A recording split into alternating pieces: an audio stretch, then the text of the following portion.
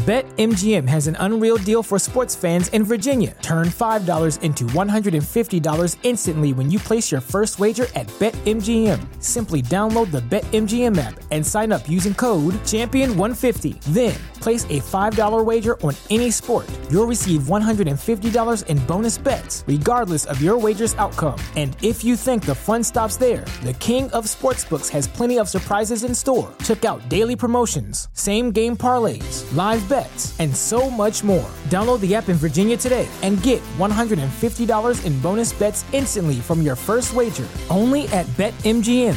BetMGM and GameSense remind you to play responsibly. See BetMGM.com for terms. 21 plus only. Virginia only. New customer offer. Subject to eligibility requirements. Rewards are non-withdrawable bonus bets that expire in 7 days. Please gamble responsibly. Gambling problem? Call 1-800-GAMBLER. Promotional offer not available in Washington, D.C.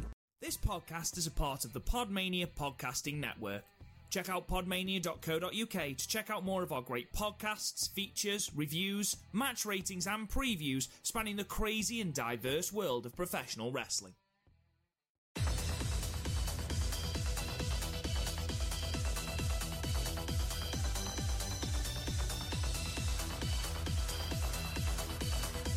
Hello guys, and welcome to another episode of the Stardom Cast, your weekly or sort of audio source of all things world-wondering stardom right here on the Podmania Podcasting Network. I'm your host, Rob Goodwin, and I'm joined as ever by Chris O'Brien. Chris, you sexy motherfucker. How you doing?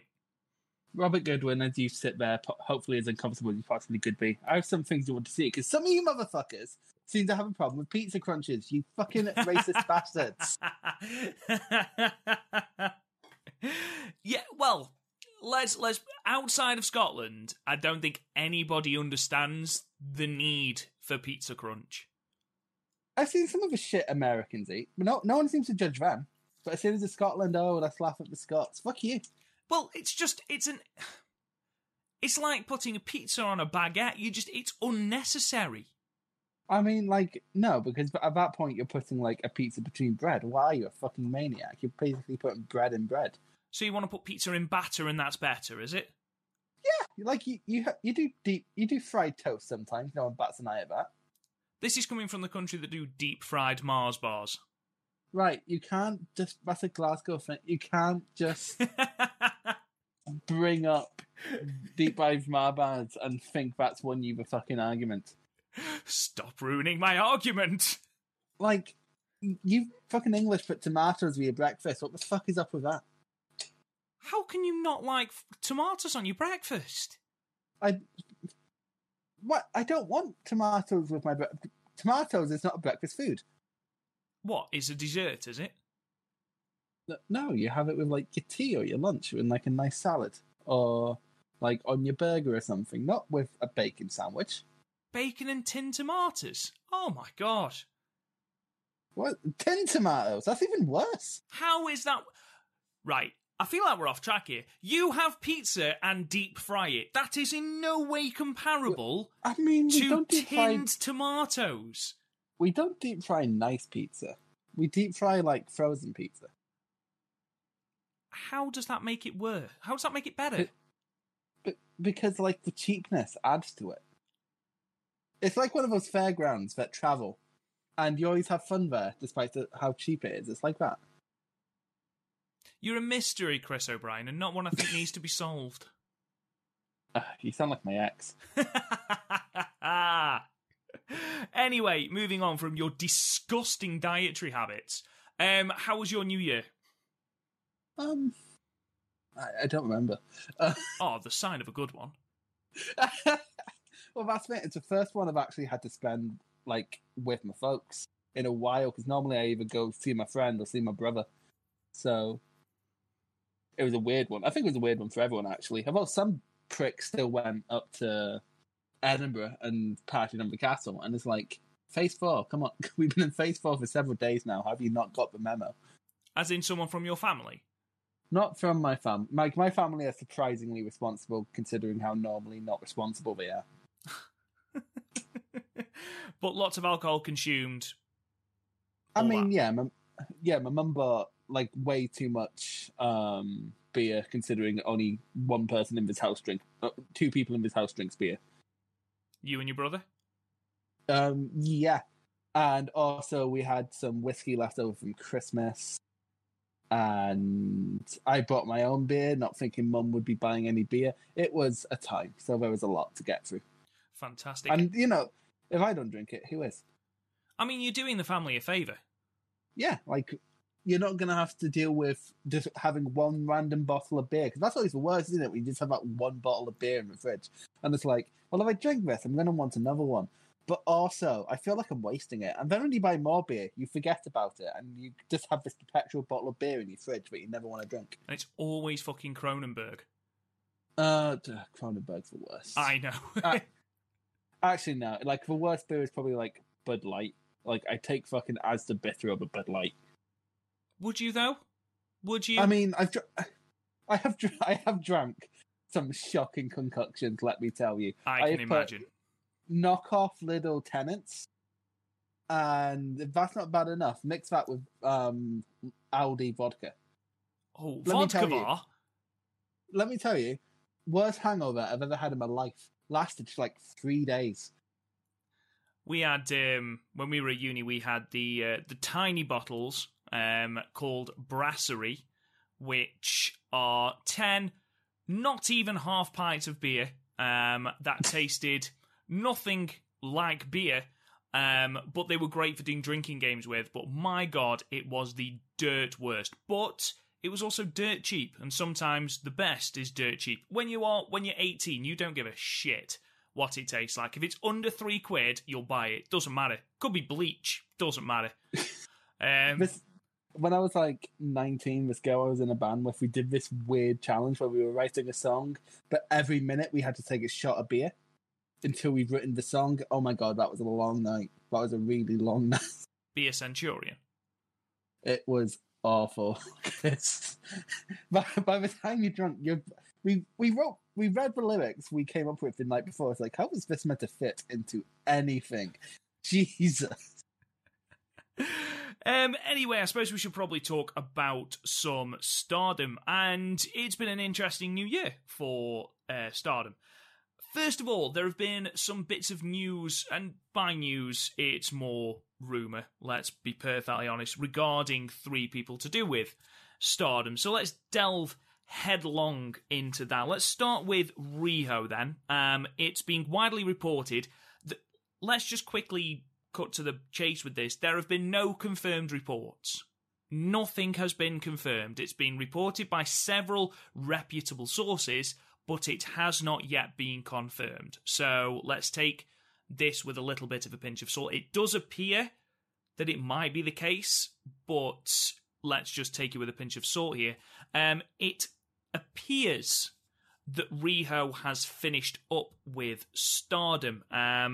This is due to the belief that she is signed with AEW and wants to be a part of AEW, and of course Stardom at the moment are in the process of signing all of their talent to central contracts, like Syuri and Maika, more recently Natsupoi, things like that.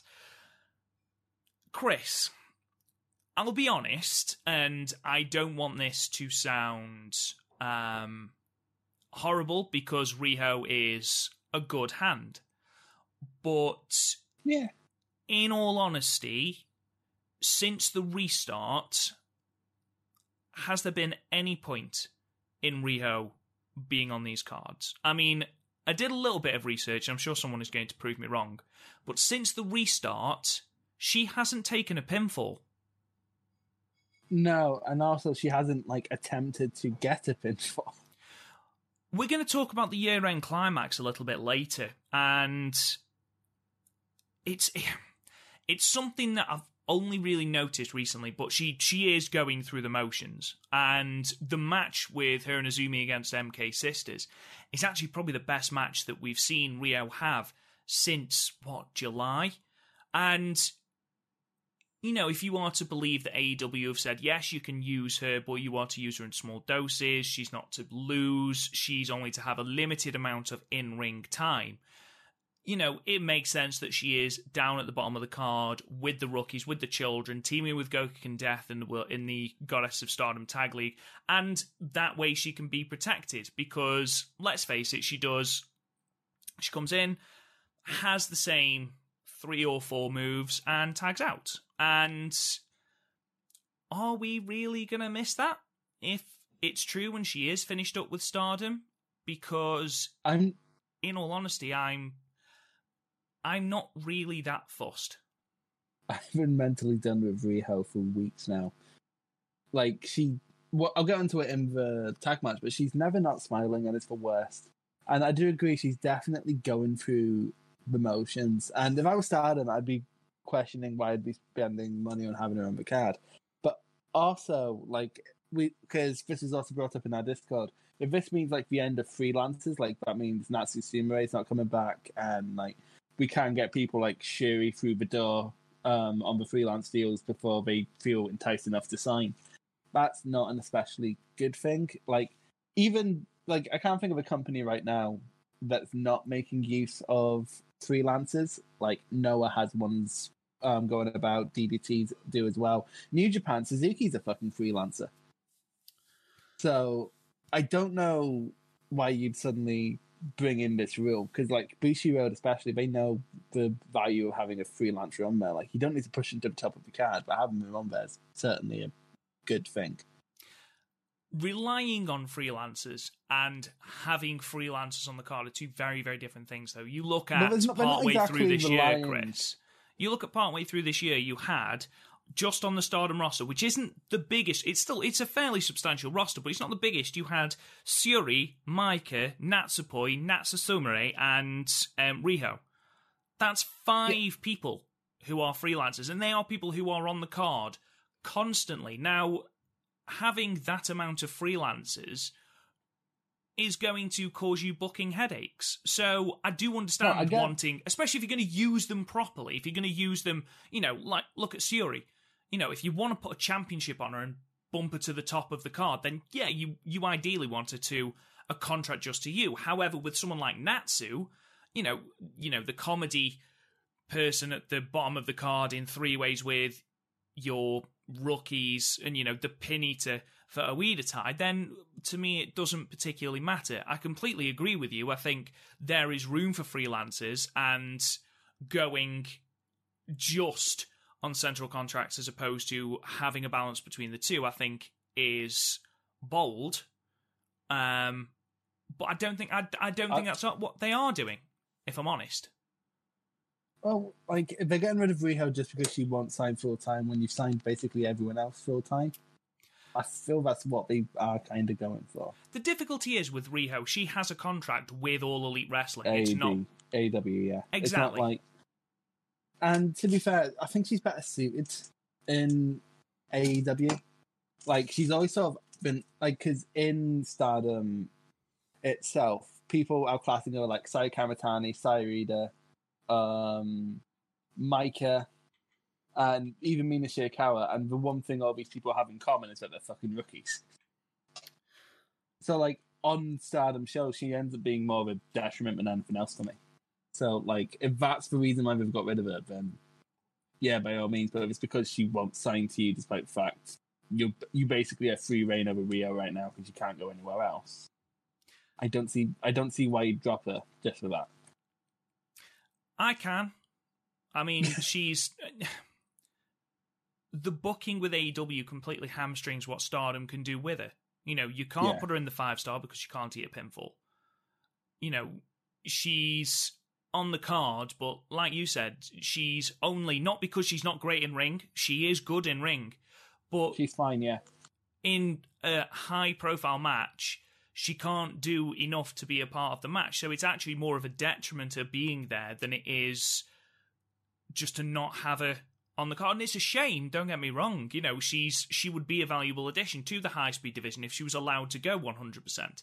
But you've been saying for weeks and weeks and weeks how, you can see that she is going through the motions, and I don't think that is her. I think she has been told, right, just slow down, go in, get your shit in, then get out.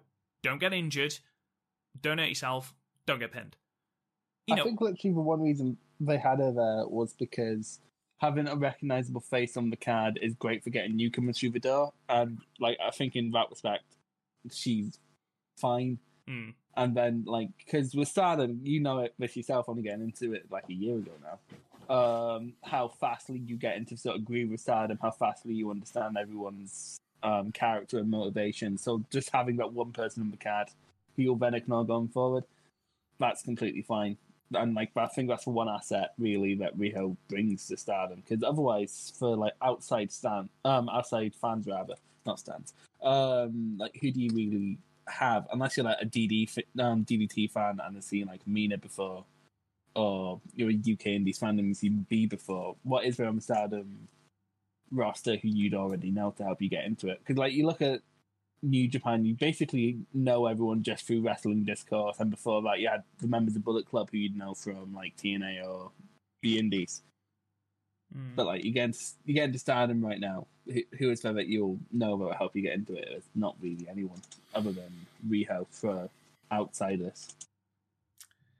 From Riho's standpoint, I can certainly see if she was given the ultimatum, Stardom or AEW, and I don't think it's as cut and dry as that, then let's face it, if the pandemic hadn't happened, the chances are Stardom wouldn't even have Riho for these dates, because she'd be in America for AEW. So, you know, she'd have probably just had the one match where she finally dropped the fucking high-speed belt and then went back off to AEW, yeah. Exactly. Because I think what Stardom thought would happen with that, and I think New Japan thought the same thing with Moxley, is that if they put the belt on her, that it would appear on AEW TV, like she'd come out wearing the high-speed belt, and that obviously wasn't going to happen.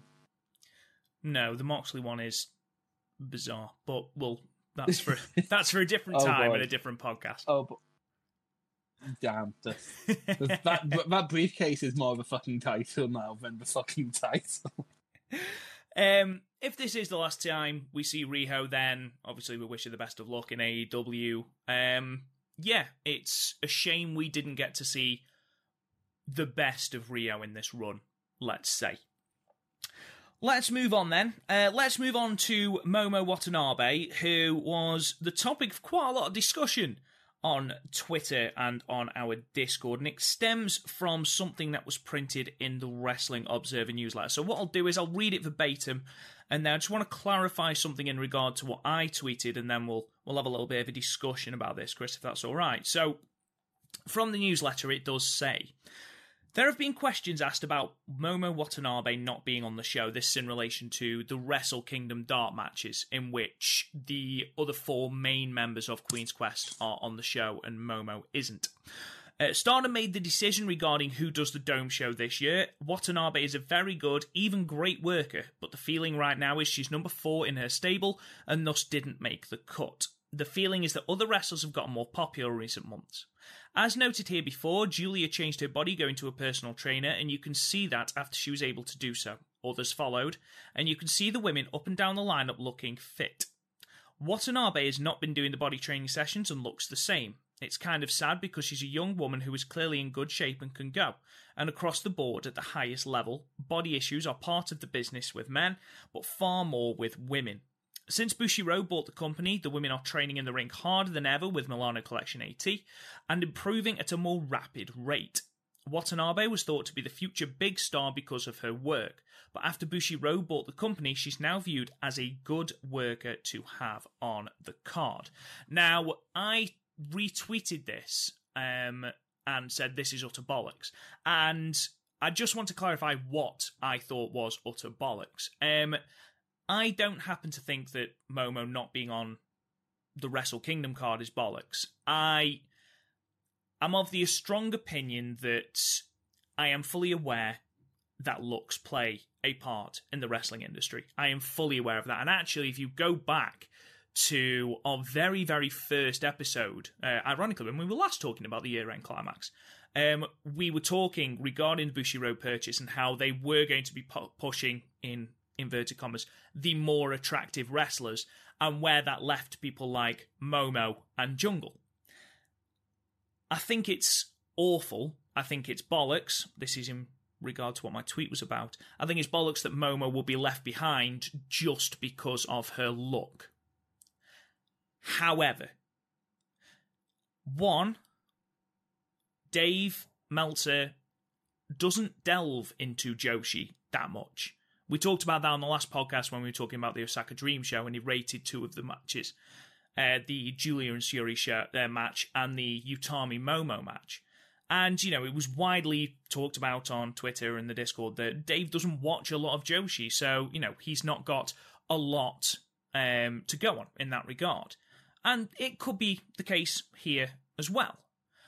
The fact does remain that even though Momo is a tremendous worker in ring, tremendous, they are hot on Azumi, Utami, Saya. You know, we talked about Julia. Julia has gotten into phenomenal shape. Saya Iida has got into tremendous shape. She's got jacked from absolutely nowhere. But Momo has sort of stayed the same. And whereas before, and this is something that was said in our Discord, whereas before she stood out just because of her in-ring ability, you know, you look at that white belt run, the fabled white belt run, other people have caught her up now. And, you know, she's not the standout that she once was. What do you think about all this, Chris? In regards to Momo being the fourth in a stable, not being on the Wrestle Kingdom card, the whole looks argument, where do you stand? Well, we discussed the looks, the placement thing last week when we first talked about the Wrestle Kingdom matches, and in terms of like placement, yeah, she's the one person who sort of wouldn't fit in there. Everyone else has shit going on, whereas right now Momo basically just has her feud with the Invaders, and that's not going to fit onto this Wrestle Kingdom card. So I kind of get it.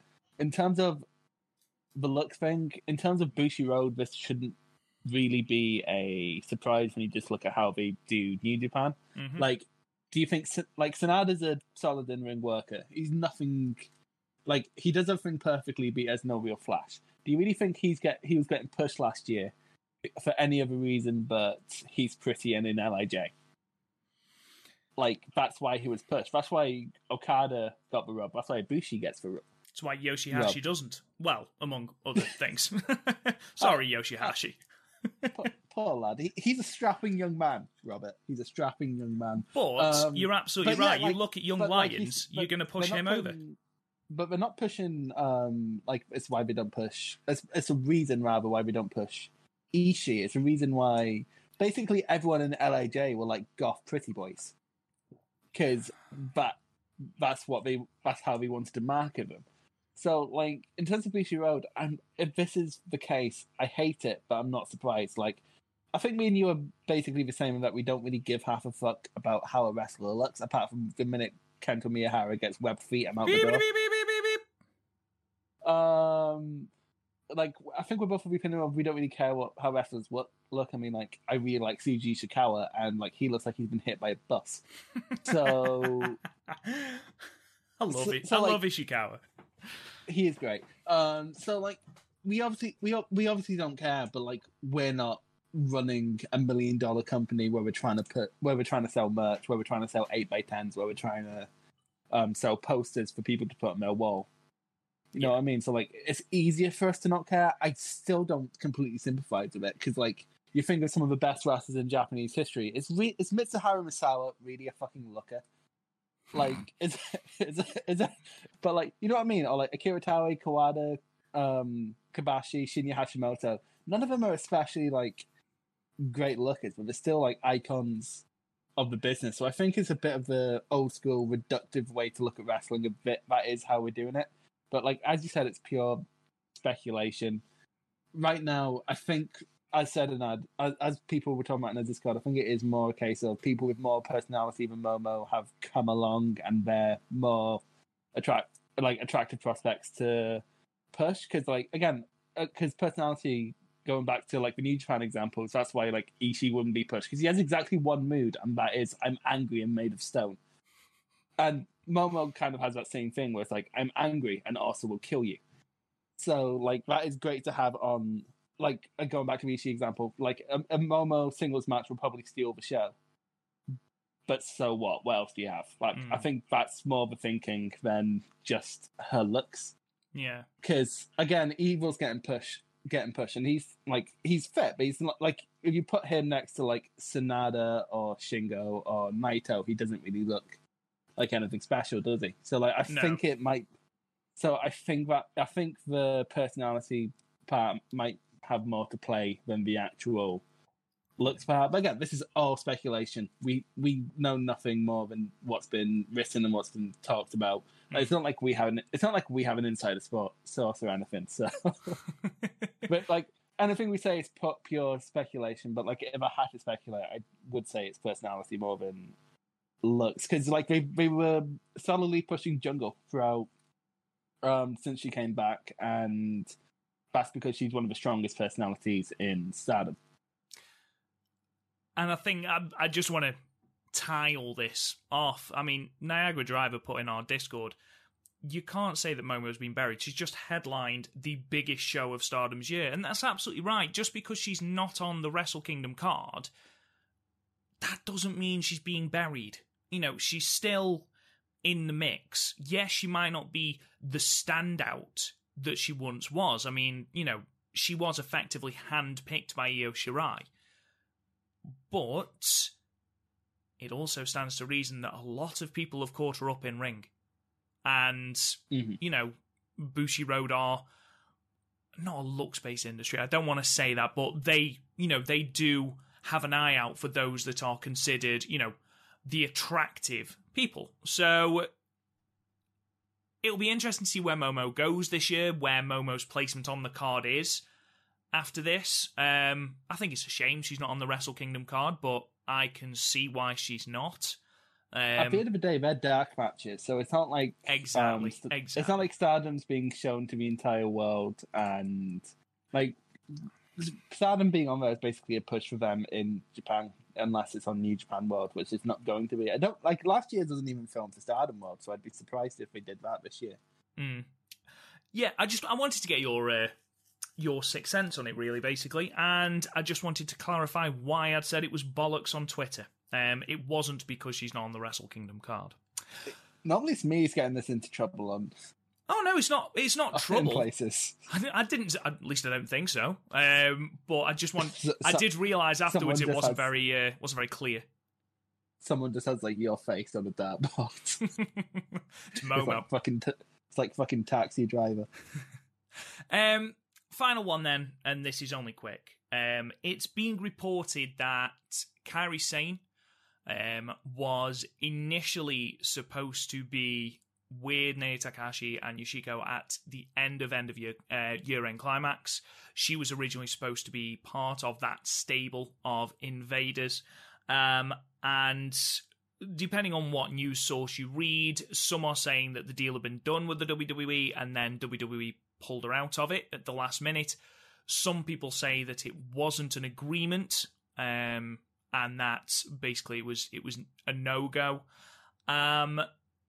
Where do you stand on this? I mean, we talked a while ago, actually, about how Kenta, or Hideo Itami as he was in the WWE, was allowed to go to Noah to go and wrestle Marufuji in the Marufuji 20th anniversary show.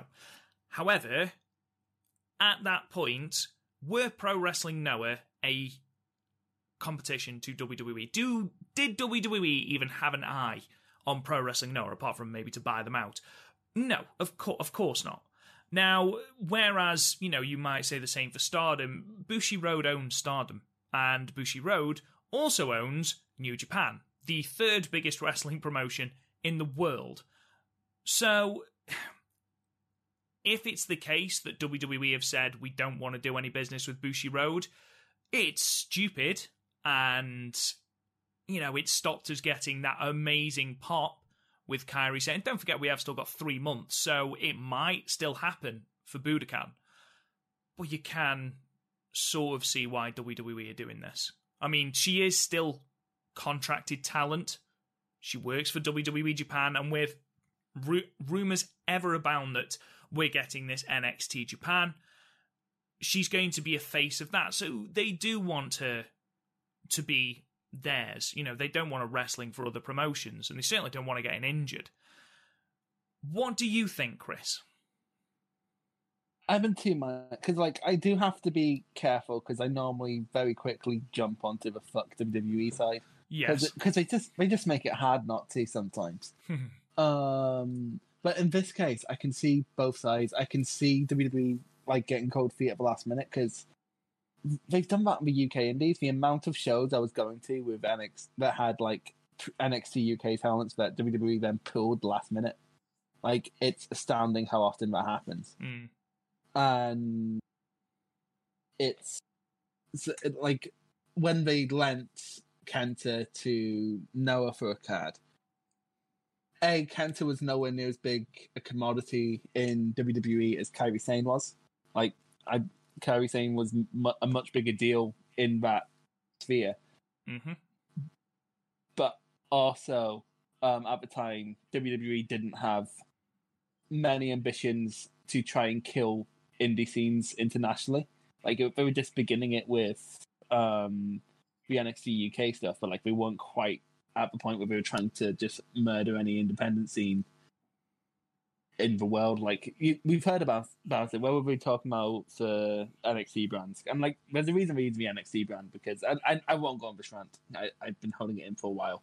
But like, what, Australia, Japan, UK, and India, all these places look like promising groundswell indie scenes. Like, the non-New Japan side of Japan's been getting a lot hotter recently, so that's why they want to swoop in. And if they're planning to do this NXT Japan with Kairi, I can see why they wouldn't want to jump in with Stardom, who in a way went with Bushiroad to sort of brace themselves for, like, I'd imagine, for this WWE Japan thing. So it's a hard one. Like, I wouldn't be surprised if it was cold feet, but I wouldn't be surprised if it was just a no-go to begin with. It would have been a lot more like that, and that last segment was great, and we'll get into it later on. But like, I imagine it would be like a much bigger news internationally if Kairi Sane was there. And I don't think WWE wants Kairi Sane's name out there unless it's tied to them, if they can get away with that. So So on one standpoint, I kind of get WWE side of it. On the other side of it, I can see WWE might have just been a dick about it. Who knows? Because it's not like Bushiroad are like lovely people either, obviously. Well, no, there is that. If I had a gun to your head, Chris. It wouldn't be the first time. Oh, Blackpool. Is Kairi Sane turning up at Budokan? Thing is, can I just say, like, if you had a gun to my head, I'd just say anything to get you out of my house and then, like, move. But if I was Stardom, I would do anything to make it happen. But like, if WWE gonna do it, we're gonna be playing fucking hardball. So probably 70-30, but I'm gonna go with no. I'm gonna go with unless it becomes a reveal down the line. I think if this was the plan, it was gonna be here. Especially since she's doing dick all right now.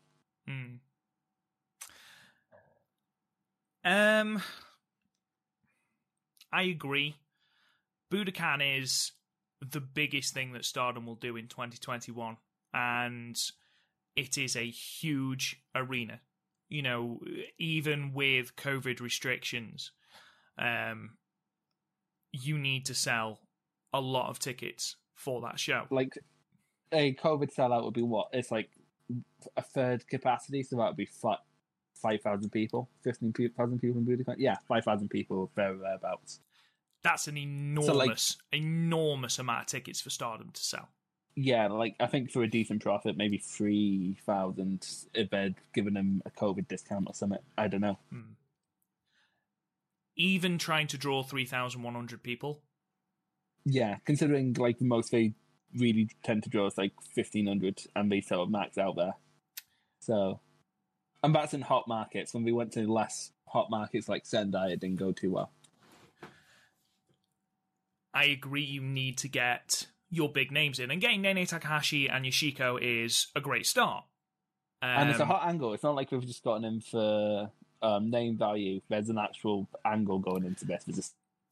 There's story not. building. Yeah, they're not just exhibition matches. That's at this point. If Kairi Sane wasn't going to come in here, like chances are a deal won't be done until maybe like let's say being optimistic a month, maybe 2 weeks before Budokan.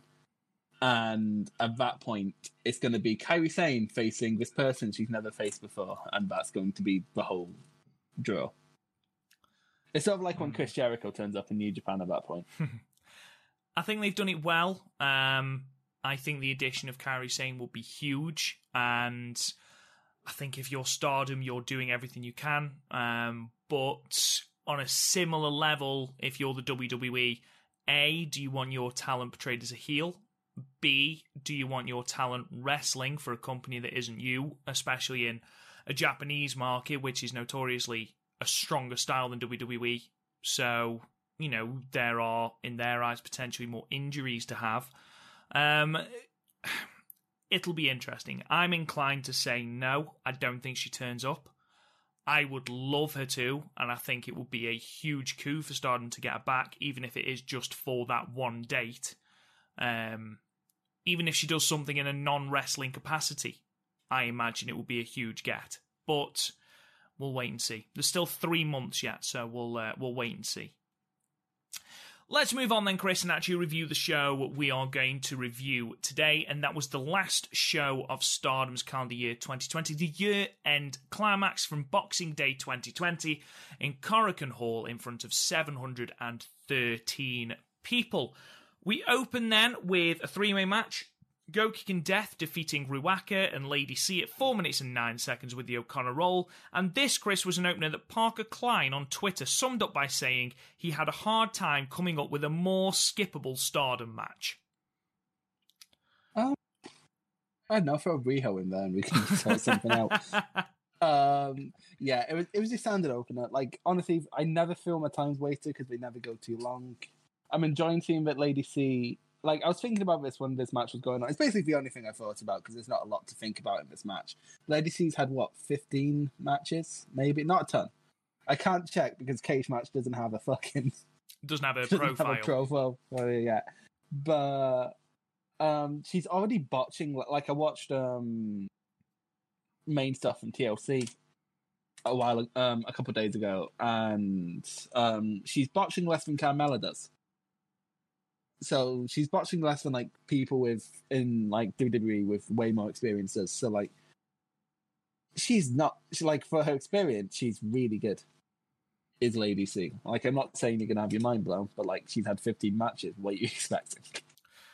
I'd argue it's less than that, but no, I completely agree with you. She's solid. You know, she's a little rough around the edges, but again, she's basic, but she's a rookie. She's a rookie, exactly. This was fine. I completely agree with Parker Klein, if I'm perfectly honest. However, it was 4 minutes, a shade over. So you had some interesting minutes with Go Kick and Death being small and Lady C being tall. There was some interesting comedy regarding that. Lady C does try and destroy Ruaka's jaw with a massive big boot. But other than that, nothing really happens. I gave it 3 stars, Chris. I think of I didn't bother rating it, but like I think of Lady C. Like bulked out a little bit, went on the Sairida thing, and like became like a tall monster, a bit like Julia, but a bit taller. I think that big boot could be a finish. Yeah, agreed, because it's stiff and she's got the frame for it. So yeah, I agree with that. Like, it's not like when Sami Zayn has a fucking big boot as his finish. I still don't understand that. He has a perfectly fine brainbuster. Let him use anyway. Let's move. Speaking of Sairida, match 2 saw Momo Watanabe defeat Sairida at 11 minutes and 1 second with the B driver. Chris, opinion, please. Well, the most obvious point of comparison for this match would be their other match in the 5-star. And I think I like this one a bit more just because I briefly thought that Sairida could win. Her fire's getting really good, her chops are getting better. She's no longer on a losing streak. She's starting to find her mojo a bit. So, like, this is another case. This singles match was basically hierarchy maintenance and allowing Momo to get a win back after a big loss at Osaka. But, like, the match ended up being above its station because it ended up being really good, brutal at times, some nice little catches.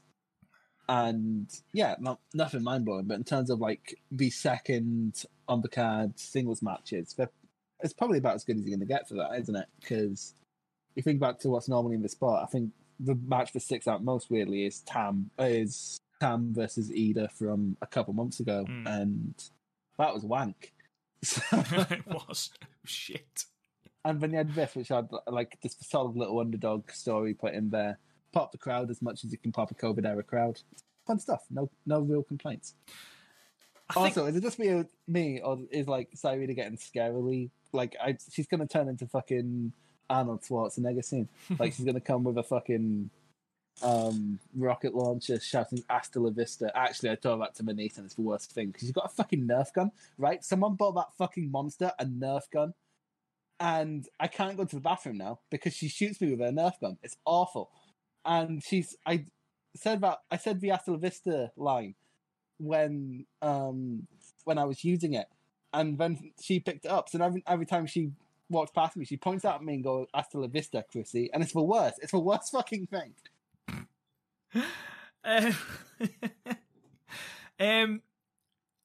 I think there's an interesting parallel here. You said you actually thought Saya had a chance of winning here as opposed to the 5-star match. I agree. And you look at the previous Future Stardom champion, Maika. Who did Momo lose to in the 5-star? Maika. So that parallel that Saya, she is a champion now. Yes, it's the future champion, but she is still a champion. She could quite easily upset the odds in a singles match like this. Momo wrestled this match as though nothing in the past few weeks had been going her way, that being put in a match second on the card against the Future of Stardom champion was an enormous step down to her. And basically, every time Saya got that fiery resistance, Momo just got increasingly grouchy, which I like. I like grouchy Momo. It's brilliant. When you say grouchy, I just imagine someone like you saying, "Go to your bed. You're not going to have supper." Like, it's grouchy, the best word you could use.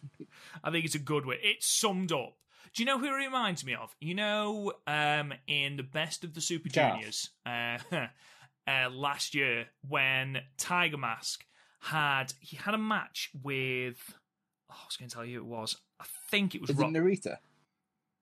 Maybe. No, was it Narita? I can't remember. Anyway, he got incredibly angry with the youth and just started beating the shit into them. And grouchy Tiger Mask is best Tiger Mask. And this is what really showed through for Momo here. Like, especially as towards the end, Saya kept kicking out of things, and you could see Momo just going, "For fuck's sake, I have had a shit week. Just stay down, Saya."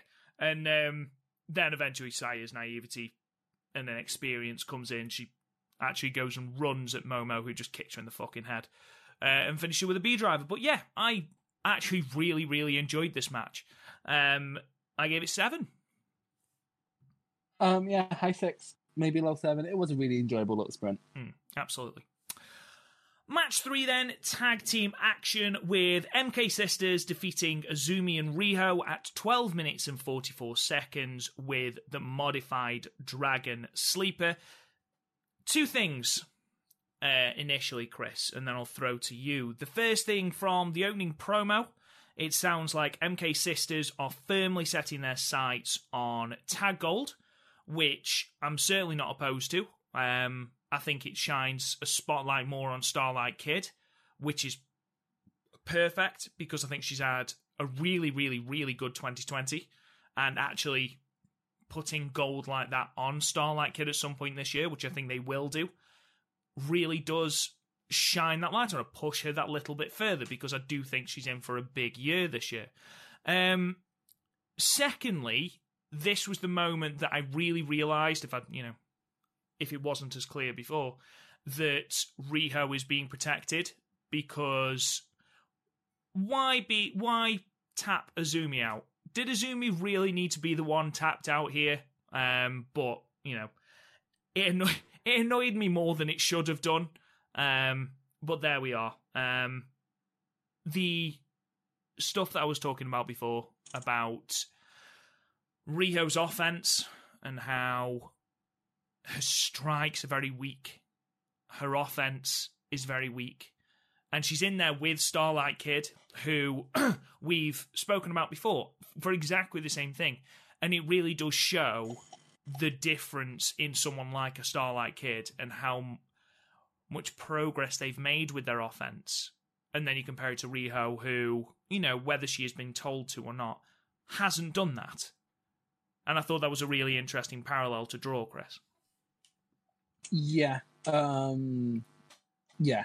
Because, to be fair, like, if you're going to compare, like, any two members on the roster, especially if we're going into the start of last year instead of the end of last year, it was time's an illusion. Riho and Starlight were probably the most comparable people, but Starlight, since in terms of like Stardom output, it's far surpassed Riho. And to be fair, like, this is probably the best we've seen Riho. This was a really good match. Like, Riho ranting aside, like, even with Riho being protected, there was a lot of good stuff. Like, you know, three of the best in Stardom and Riho. So, it's like the beginning between Starlight and Azumi. I think I put in like a group chat where it's like these two are 18 and they're already better at wrestling than I'll ever be at anything. The opening sequence between these two was fantastic, to be fair. Yeah, really good lucha things. Mayu, I think, hurt somebody when she threw her. We did talk about this earlier. She either hit someone in the crowd or got it stuck on the roof. And, like, I've been there in both counts. It's not fun. When you've been throwing your sweatband into the crowd?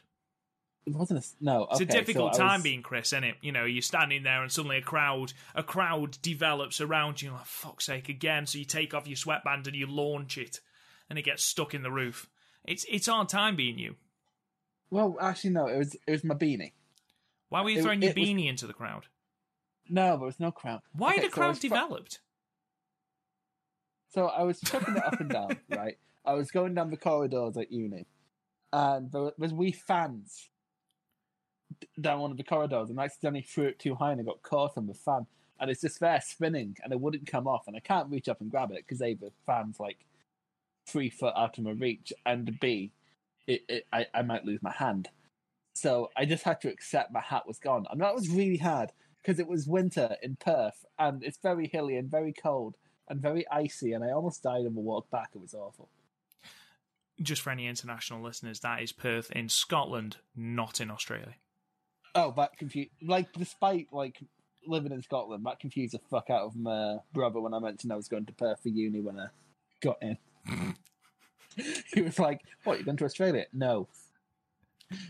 I'd be awful in Australia. I can't handle the heat at all. Anyway, what we talk? Oh yeah, right. Stars versus Azumi and Riho. Is it just where did Riho look super out of place in the entrances? Like, she didn't seem to know what the QQ sign was. Yeah, I think that was sort of put on. I think the whole "I don't have a stable" sort of lonely soldier, and then she's given this mask, and if there was ever an attire that is an odds with a Queen's Quest mask, it's Riho's. Yeah. To be fair, like, when you say Lona, I just imagine like Donkey and Shrek going, "I am all alone."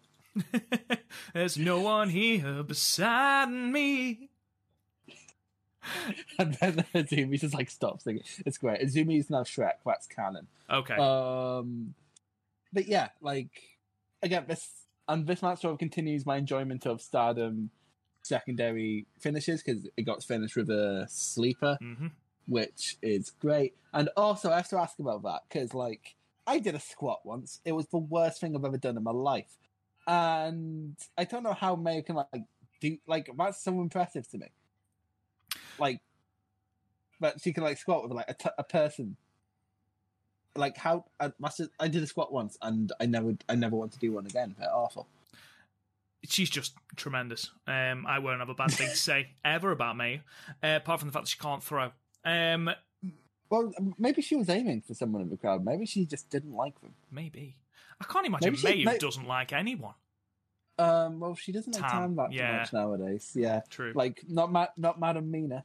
Not terribly mad on Mina, to be fair, no. I don't think she has an opinion on Unagi, to be honest. It's like a sprig of mint in a vindaloo. Just doesn't matter. But that's up there with the greatest quotes of all in all of cinema history.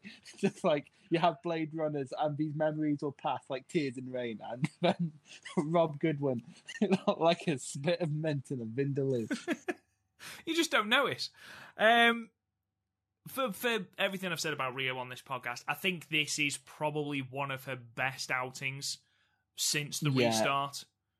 It is kind of like saying you're the best Kevin Smith film that's not Clerks, because like other than Clerks, his output's shocking.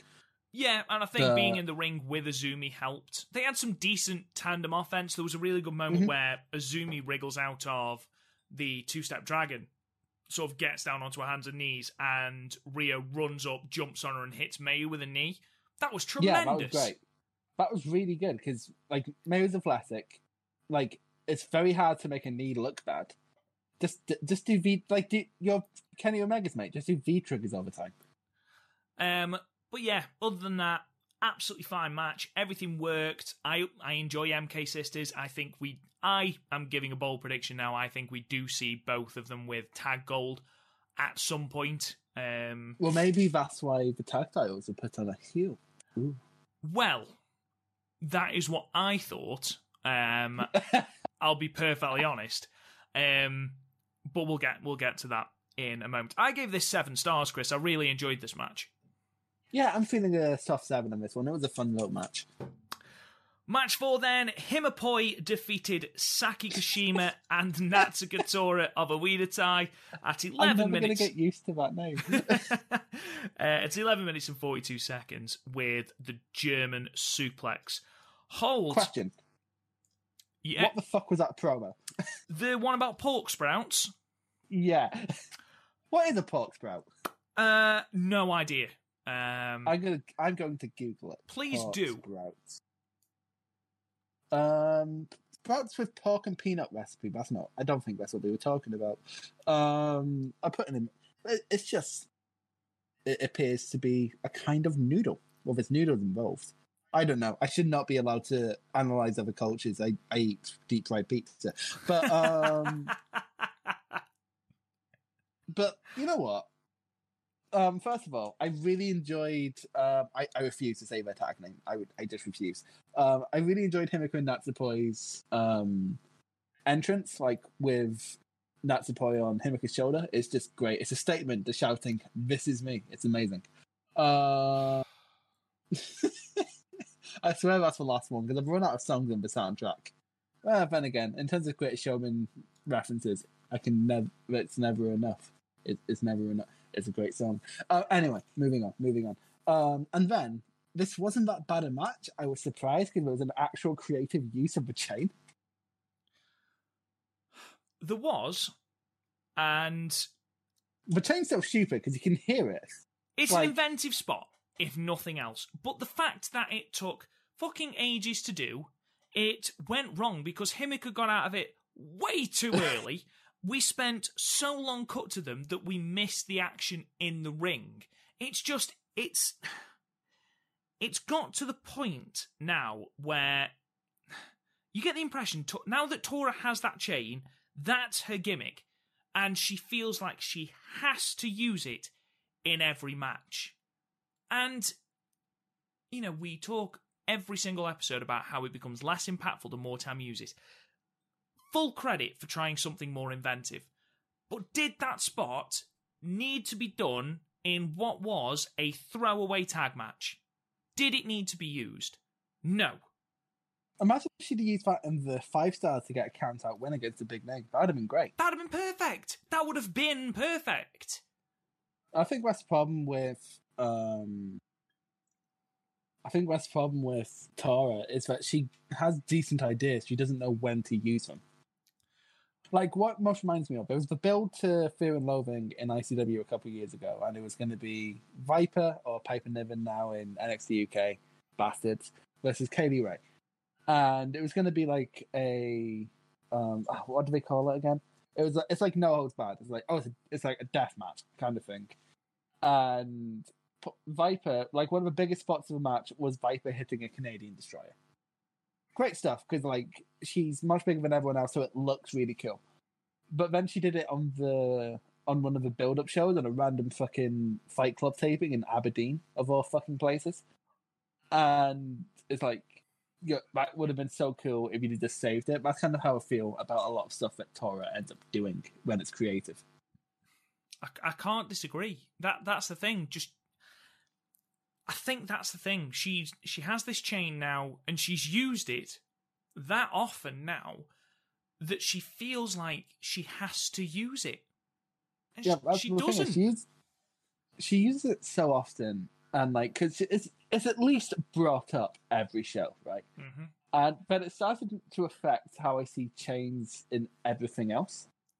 I mean, in wrestling, not in all right, okay. No, I mean like in like, because I remember during the summer when Brody Lee versus Cody happened, and like that is objectively a really good match. But when the hanging spot happened, I was sick of it because I'd seen it so often in Stardom.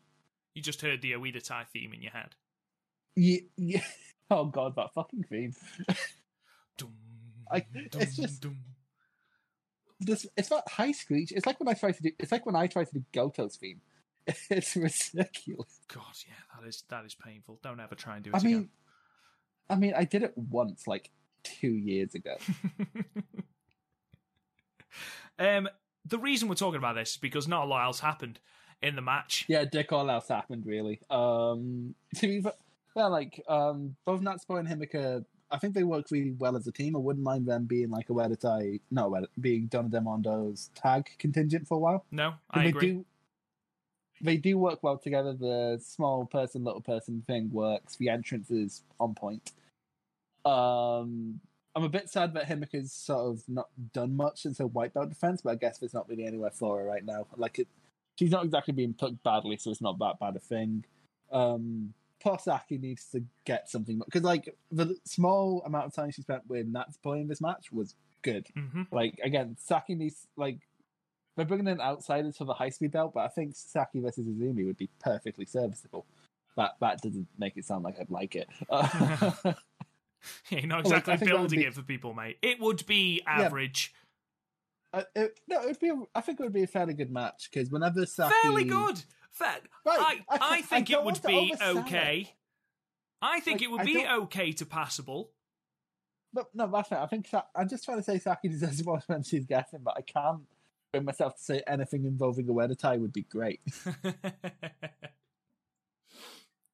I gave this 5, mainly for the Natsupoi and Saki segments. Otherwise, there was no real heat to this match. It's a throwaway tag, but there was nothing offensive. I'm willing to give the chain spot the benefit of the doubt for the sole reason of it being slightly more inventive than the other ways they've used that fucking chain. So I gave it 5. It's like when there's that one good episode in a series of a show you used to love but is now shite, and you hold on to that for the rest of the season thinking maybe, just maybe, it will reach those heights again. It will reach 6 out of 10 once more. Yeah, it was a 5. It was perfectly average. 6-woman tag team action then in the semi-main with the DDM team of Julia, Syuri and Micah defeating the Cosmic Angels at 17 minutes and 16 seconds with the Enka Toshi. Now, Chris, the 26th of December is Mina Shirakawa's birthday, and they put it on the big screen during the entrances, which is quite cool. And you had Julia asking her how old she was in the ring, which was hilarious. Tam said that her and Unagi will deliver a victory as her present for a birthday. And Julia has a birthday present for her as well, Chris. A broken fucking nose. Right, we'll get to that. But first of all, I want to, like, I was only, like, when the promo came on, because it was them and DDM, I knew there wouldn't be any serious storyline development, so I sort of zoned out. I was working on a script for a video, so, like, I zoned out for a second to write something, and then just suddenly, very loudly, they're singing Happy Birthday. I'm like, whoa, fuck, what the fuck? What's happening? Have I fallen asleep? And then during the match, I thought like segment where Julie's asking how old. I thought that was really funny.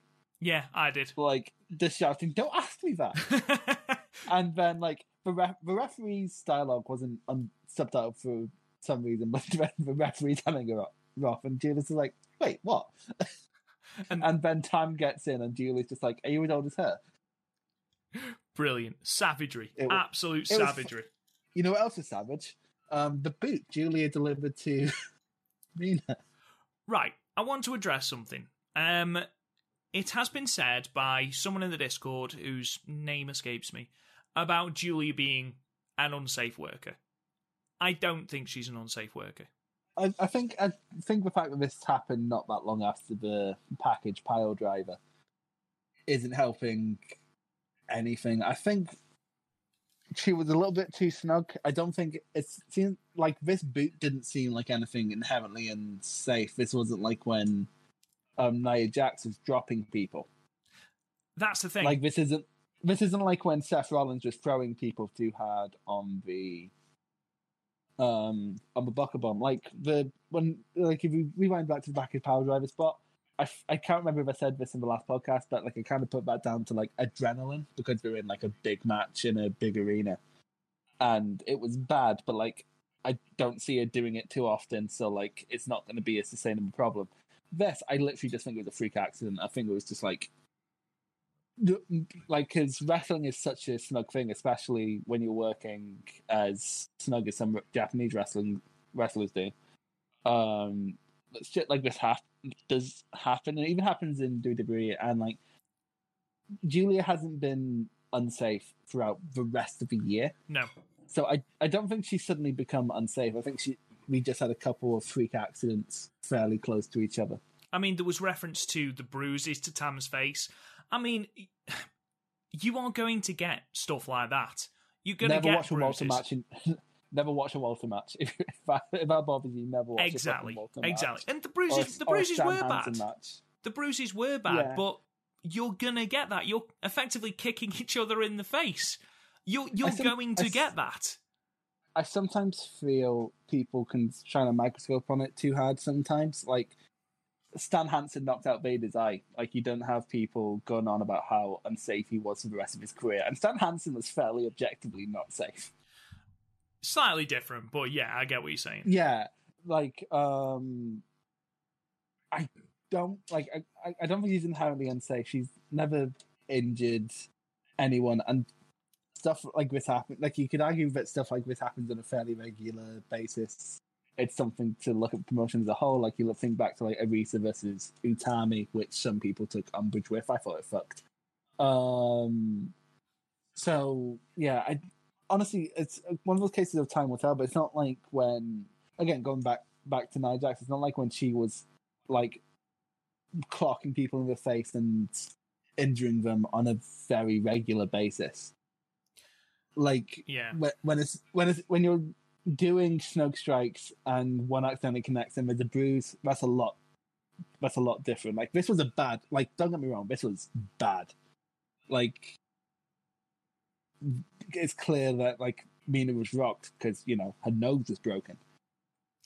But like, at the very least, if this pattern continues, I think Julia is good enough at patching up issues she has, but it's not going to be a long-term issue. But again, I don't think it's an issue. I think it's just a run of bad luck in that regard, because honestly, you don't see her being that unsafe before. Like, even beyond that, Julia's had a share of botches happening to her. Like, Utami dropped her on her fucking head on a couple podcasts ago. Oh god, yeah, that was horrendous. So again, I don't think I know I'm repeating myself, but like, I don't think Julia's unsafe. I think she's just had a couple bad accidents close to each other, and it's had a microscope shone on her because of it. Yeah, absolutely.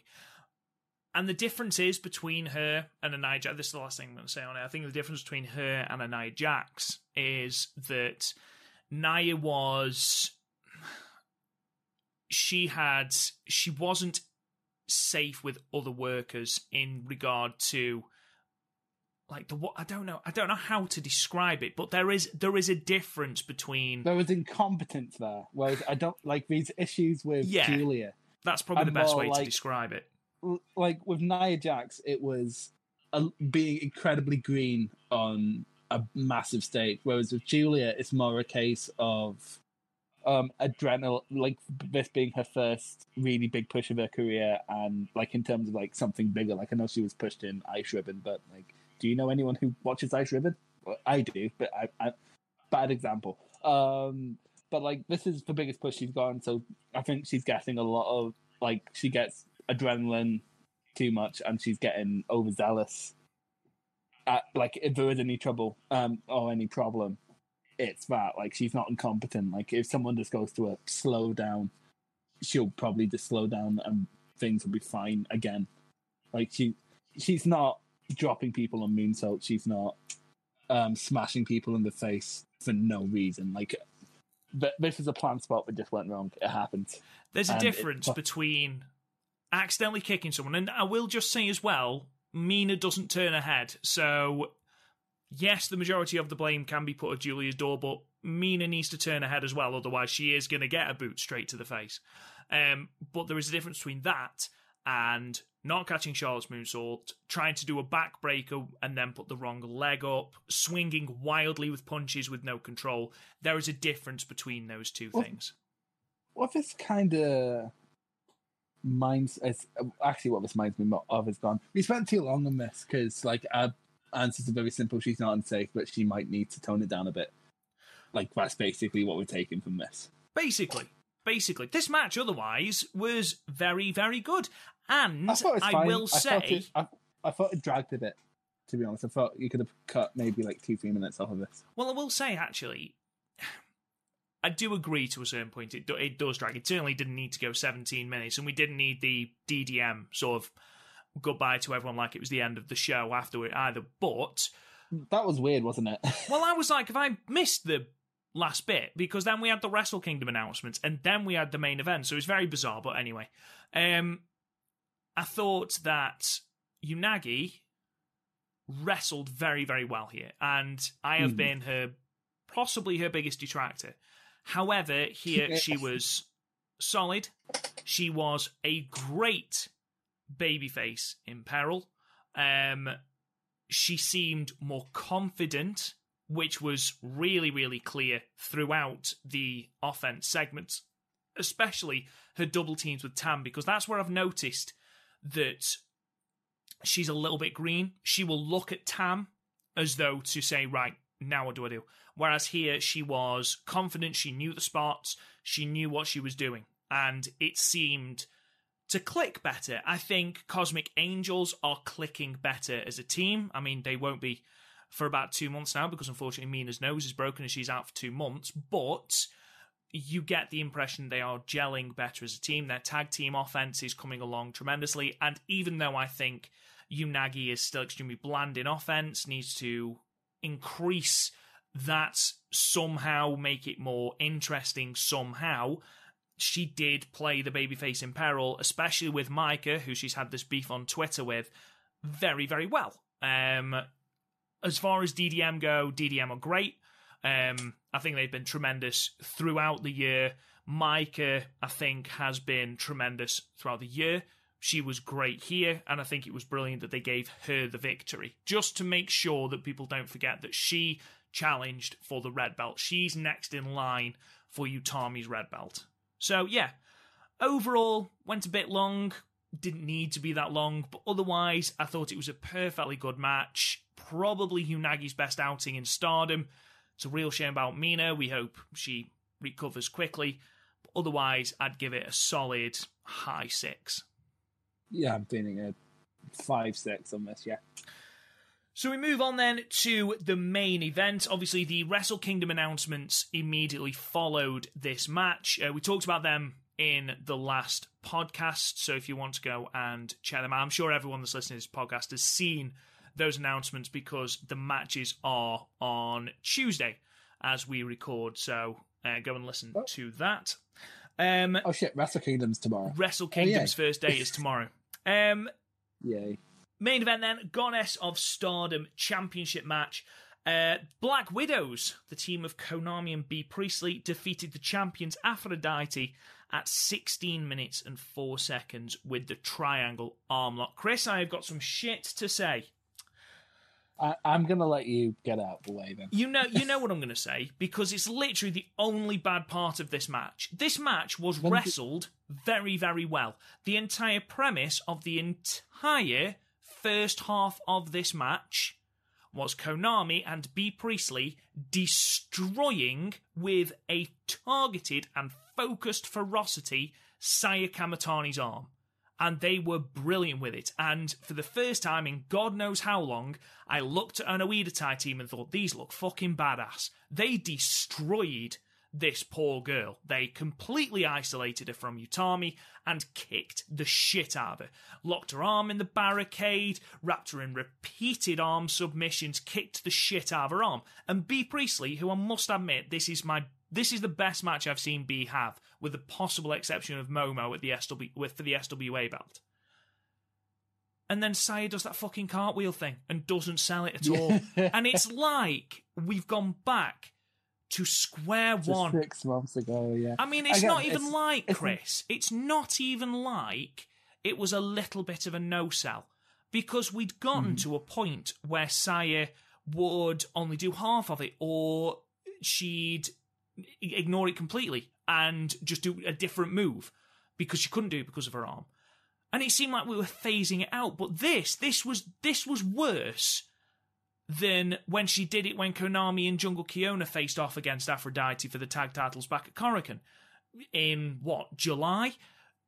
It was so blatantly bad, and we sing the praises of Saya Kamitani on this podcast. The year that she's had is tremendous, but I'm sorry, this was appalling. The lack of selling for the amount, it wasn't even like it was only one arm submission. It wasn't even like they'd only kicked it once. They'd spent 10 minutes of the match kicking the shit out of her arm, and then she does that handspring drop kick, and that was it. I was done. I was like, I can't take. It's completely taken me out of the match.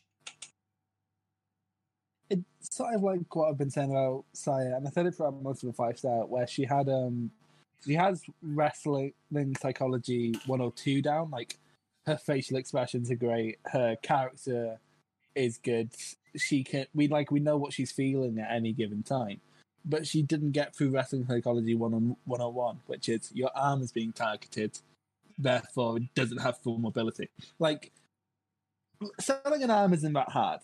Because, say you're getting, your shoulder attacked. You still have some mobility, it will just hurt like fuck. So, you look at how Goji Izaki sells his shoulder. And he'll still throw, his big chops, but he won't follow up because he can't, because he's basically used his shoulder card for that round or whatever. Imagine it's D&D or something. Whereas, so, I don't know, I don't see if your arm's being targeted, unless it's, maybe your lower arm, just, between your wrist and your elbow. I don't know what that's called. Tricep? I don't know what limbs are called. Maybe, but, that wasn't what was being targeted. It's a bit of a shit, because, it's basically the similar opinion that we had to when they won the belt, where it's, oh, this was great, and then the no-sell happened, and it does remove you completely, because it's almost out of nowhere. It's not even even if she did a comeback and it built to the cartwheel, that might be something. But the cartwheel was what brought in the comeback. And I was talking to someone, I couldn't tell you who it was, but they mentioned how a lot of the times limb selling in Japan is more something to be overcame than it is something to be used, if that makes sense. The narrative would build up to them overcoming it, and that kind of makes sense. You look at the Aoyagi this Triple Crown match from last year, and that it ended with that targeting being come over. I'm trying not to mention his name because that fucking alarm. But then here, that's not what it is. It was literally just she did the cartwheel, and she doesn't even need to do the cartwheel. She could do a forward roll or something into a drop kick. There's other flips if you want to be flashy. It was literally the next move as well. It wasn't even time had passed. Yeah, it's like some. I know. It's like yeah. It's just. And it's a shame because like I literally did not take notes for the rest of this match because I was ranting about the fucking Nosa in my notes. It's fairly comical reading it. It's like because the word "fuck" is brought up quite often, but yeah, like what time stamp do you think that happened? Because like this is a 60-minute match. I feel like half of it was spent with me just being mad at the no-sell, which is probably not fair to the rest of the match. It's not because the rest of the match was really good. Yeah, and like it ended on a submission as well, didn't it? I didn't write down how it ended. Yeah, so like it built fine. It's just I don't know. It's the kind of me how way of selling where you just ignore it until it needs to be used, and it's the worst way to sell them. I don't mind it if a period of time has gone and, you know, you can shake it off or you can shake some feeling back into the arm, you know, or the leg or whatever. And you can, you know, you can see that in the way a wrestler performs. And again, I am fully aware that she is only a year into her Stardom journey. But if you don't think someone can handle a narrative, don't give them that narrative. Exactly. And this has been something throughout this year, despite how... And they've put belts on her, so they see a lot in Saya Kamatani, as we do. We love Saya. She's done tremendously this year. But that was so egregious. Like, it's the worst one I've seen. And I might be completely on my own little island about how much it took me out of the match. But how no time had passed, how it was the very next move after, I think it was B, or was it Konami? I can't remember. I think it's B in the ring. And B's kicked her arm, and the next move is her doing that handspring. And I watched in slow motion it happen, and I was like, she isn't. No. Did the Kill Bill thing happen where it goes in your screen, goes to your face? I was so fucking angry. Seeing red. To be fair, like, other than that, I'm glad that like Konami is being used for something. Jesus, like she's back where she was with Jungle, but she's at least back somewhere. Like, if there's a positive I'm taking out of this match, because I don't hate this match. It's just that one thing really annoyed me. Exactly. If there's two positives. One, we got an Utami and Konami technical sequence. Loved it. Secondly, Konami has a reason to be somewhere on a card again. Because where the fuck has she been since Sendai? And where the fuck was she before Sendai? Like, they seem to just have her float around, bring her in for a title match, and then have her float around again. That's basically been her booking since... Well, they were being completely honest with ourselves, with the exception of the 5-star since Stardom came back. So, I'm just happy there's a reason for her to be something again. It appears she's being a B member for B, which I'm not massively happy about, but it's something. It's at least something. You're not having to do nothing again. So I'm really looking forward to that. I think B Priestley's good for Konami because Konami's sort of stoic. She shows personality, but not too much, whereas B Priestley shows so much personality that it can sometimes be really fucking annoying. She emotes very well, B Priestley, whereas Konami is very much the silent killer.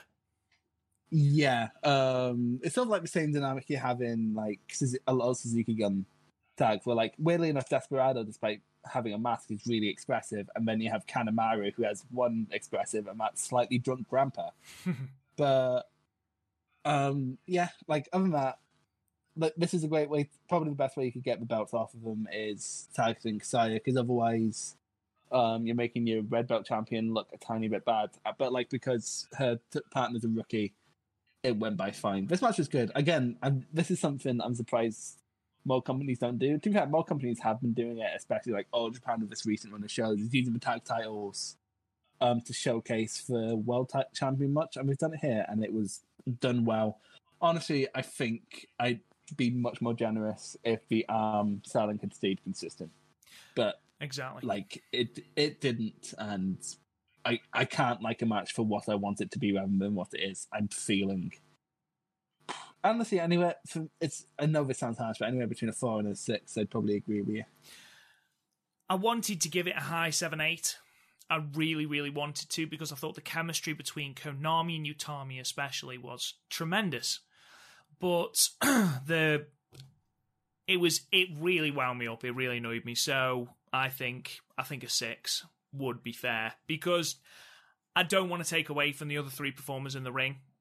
So let's give it a 6 and call it that. I agree with the title change. I think it works. I think you've got a raft of face tag teams now to try and take the belts off Konami and B. Konami and B, I think they showed more chemistry here than they showed throughout probably 75-80% of the Goddesses of Stardom Tag League. So if this is what we're going to have as them as champion, I'm perfectly fine with that. I do see them being eventually toppled by MK Sisters, and I think that would work. Their first challenges have been announced, and we'll go into that in a moment. But yeah, overall, fine match. Just one really, really bad bit that really annoyed me. Obviously, after all this, Chris, we had the angle, and we talked at length about Nene Takahashi and Yoshiko's return last week. So please go and check out last week's podcast to hear more about that and our in-depth thoughts about that, where it's going, and what we thought about that. Chris, is there anything you want to add to that, or are you happy leaving that where it is until we get more build? In terms of my opinions have slightly shifted in the sense of when I first watched it, it was like handicap footage, like from the crowd. Whereas here I got like, because it was, I saw someone talking about it before it was put up on World. So here I actually got to see it in full production, and the full production is as soon as they walk in, you could see just even Death, even Goku and Death had a look on her face of, oh shit. And now that I can actually hear what people were saying, it was great. I know I said it before, but Julia should really come to the ring with 2 copies of Tokyo Sports. Proper Owen Hart it up. I agree. But have airbrush Tokyo Sports in their tights. I think it would be absolutely amazing. Because she wants to see Yoshiko going, hi, not best Yoshiko. I loved Sairida stepping up like an angry kid in a Pixar movie. She was basically Scrappy Doo, wasn't she? She was, and then she got pushed down, and you were like, oh, I feel sorry for her now. No, I never felt that sorry for Scrappy Doo. Let me add him. And then just, I know we discussed it last week about line from Momo. If you think this is the Momo Watanabe from 5 years ago, you're going to get injured. Amazing. Oh my god, yeah. And I'm trying to think of a comparison I can make with just the feeling of almost dread as soon as they entered that ring.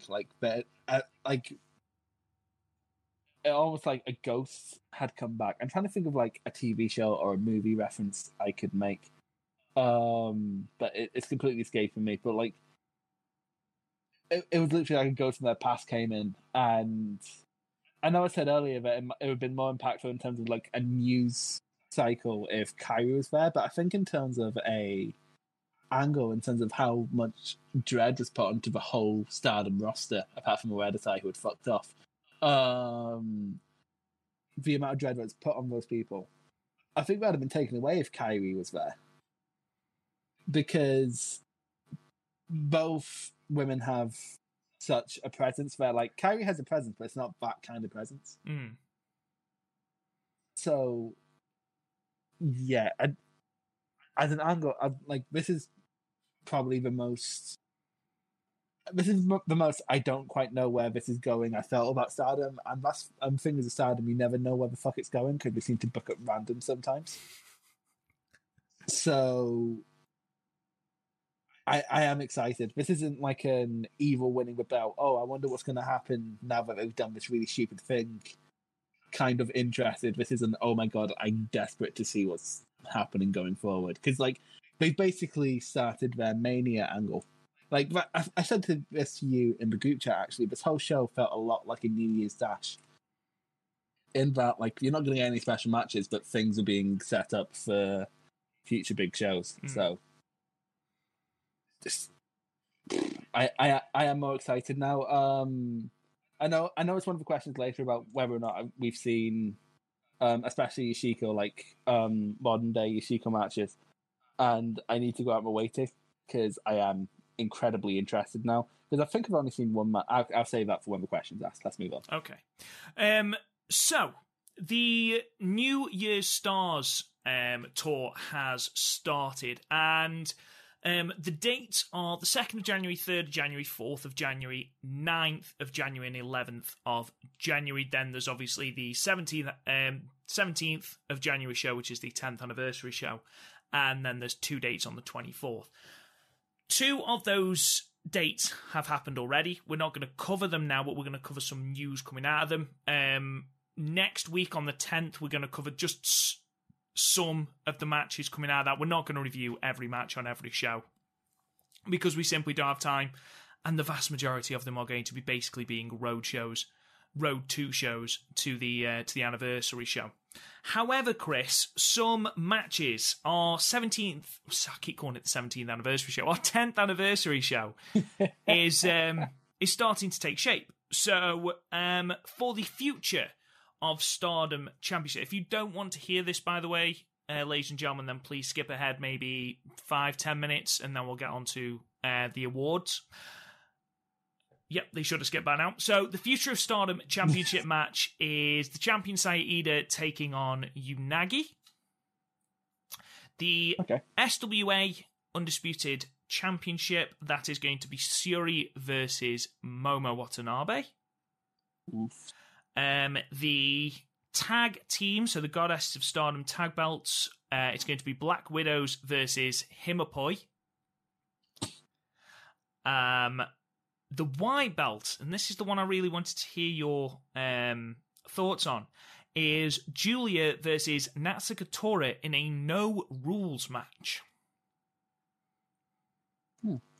Okay, so this is for the anniversary. This isn't for Budokan. This is No. This is on the 17th. Show. Yeah, the 17th of January. By the way, just for context, I have a Twitter account. I don't fucking use it, so every time Rob mentions future matches, it's news to me. Let's take this match by match. Go backwards. So the Future of Stardom Championship is on the line with Saida and Unagi. I wouldn't be surprised if that was meant for Mina, but she got injured, to be honest. No, that would make sense. Do you see a title change there, or do you see Saida taking the belt still? Nah, I see this being just like a means to the end to have another Cosmic Angels versus Stars match on a card, and then it also gives Saida a notch for a belt, because we didn't mention this before, but they're making an active effort to make these belts more defendable. Yeah. So I think it's just going to be a notch title defense before, because I think the match they're looking for, maybe they'll run out of Budokan, is Mina versus Saya. The SWA belt, Syuri and Momo, and this was after they went to a 15-minute draw. I am hype for that fucking match. How many times has that match almost fucking happened and then had to be cancelled? It's ridiculous. I'm just happy. I know they've already went to a draw, but I'm just happy it's happening on an actual stage for an actual title. That's going to be fucking phenomenal. Yeah. Because every time they have any sort of exchange in ring, it's insanely good. So I'm unapologetically hyped for that one. Just no context needed. We've then got the tag belts, the Goddesses of Stardom tag belts, Himapoi versus Black Widows. I still refuse to say that fucking team name. That should be fine. I called it. They should be the DDM tag sector. That should be good. I'm glad Himaka's getting an actual showing. I think this is an easy Natsupoi gets pin deal.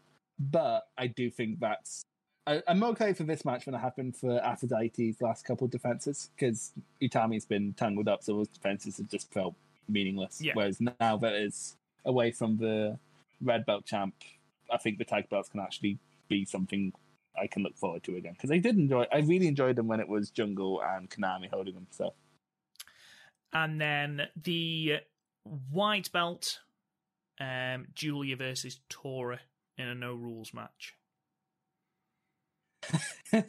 Yeah. Okay. So first of all, chains, all of the chains. First of all, Velka just going to be laughing at us because he's been saying that Tora's going to get a title match for months now.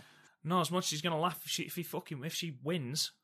Yeah, he's been like for context, one of our Discord members, Velka, every time we insult Oeditai, he's like, well, they're gonna get a shot at some point, and she is. So to be fair, this is like a prolonged one because she was meant to face Arisa back in March.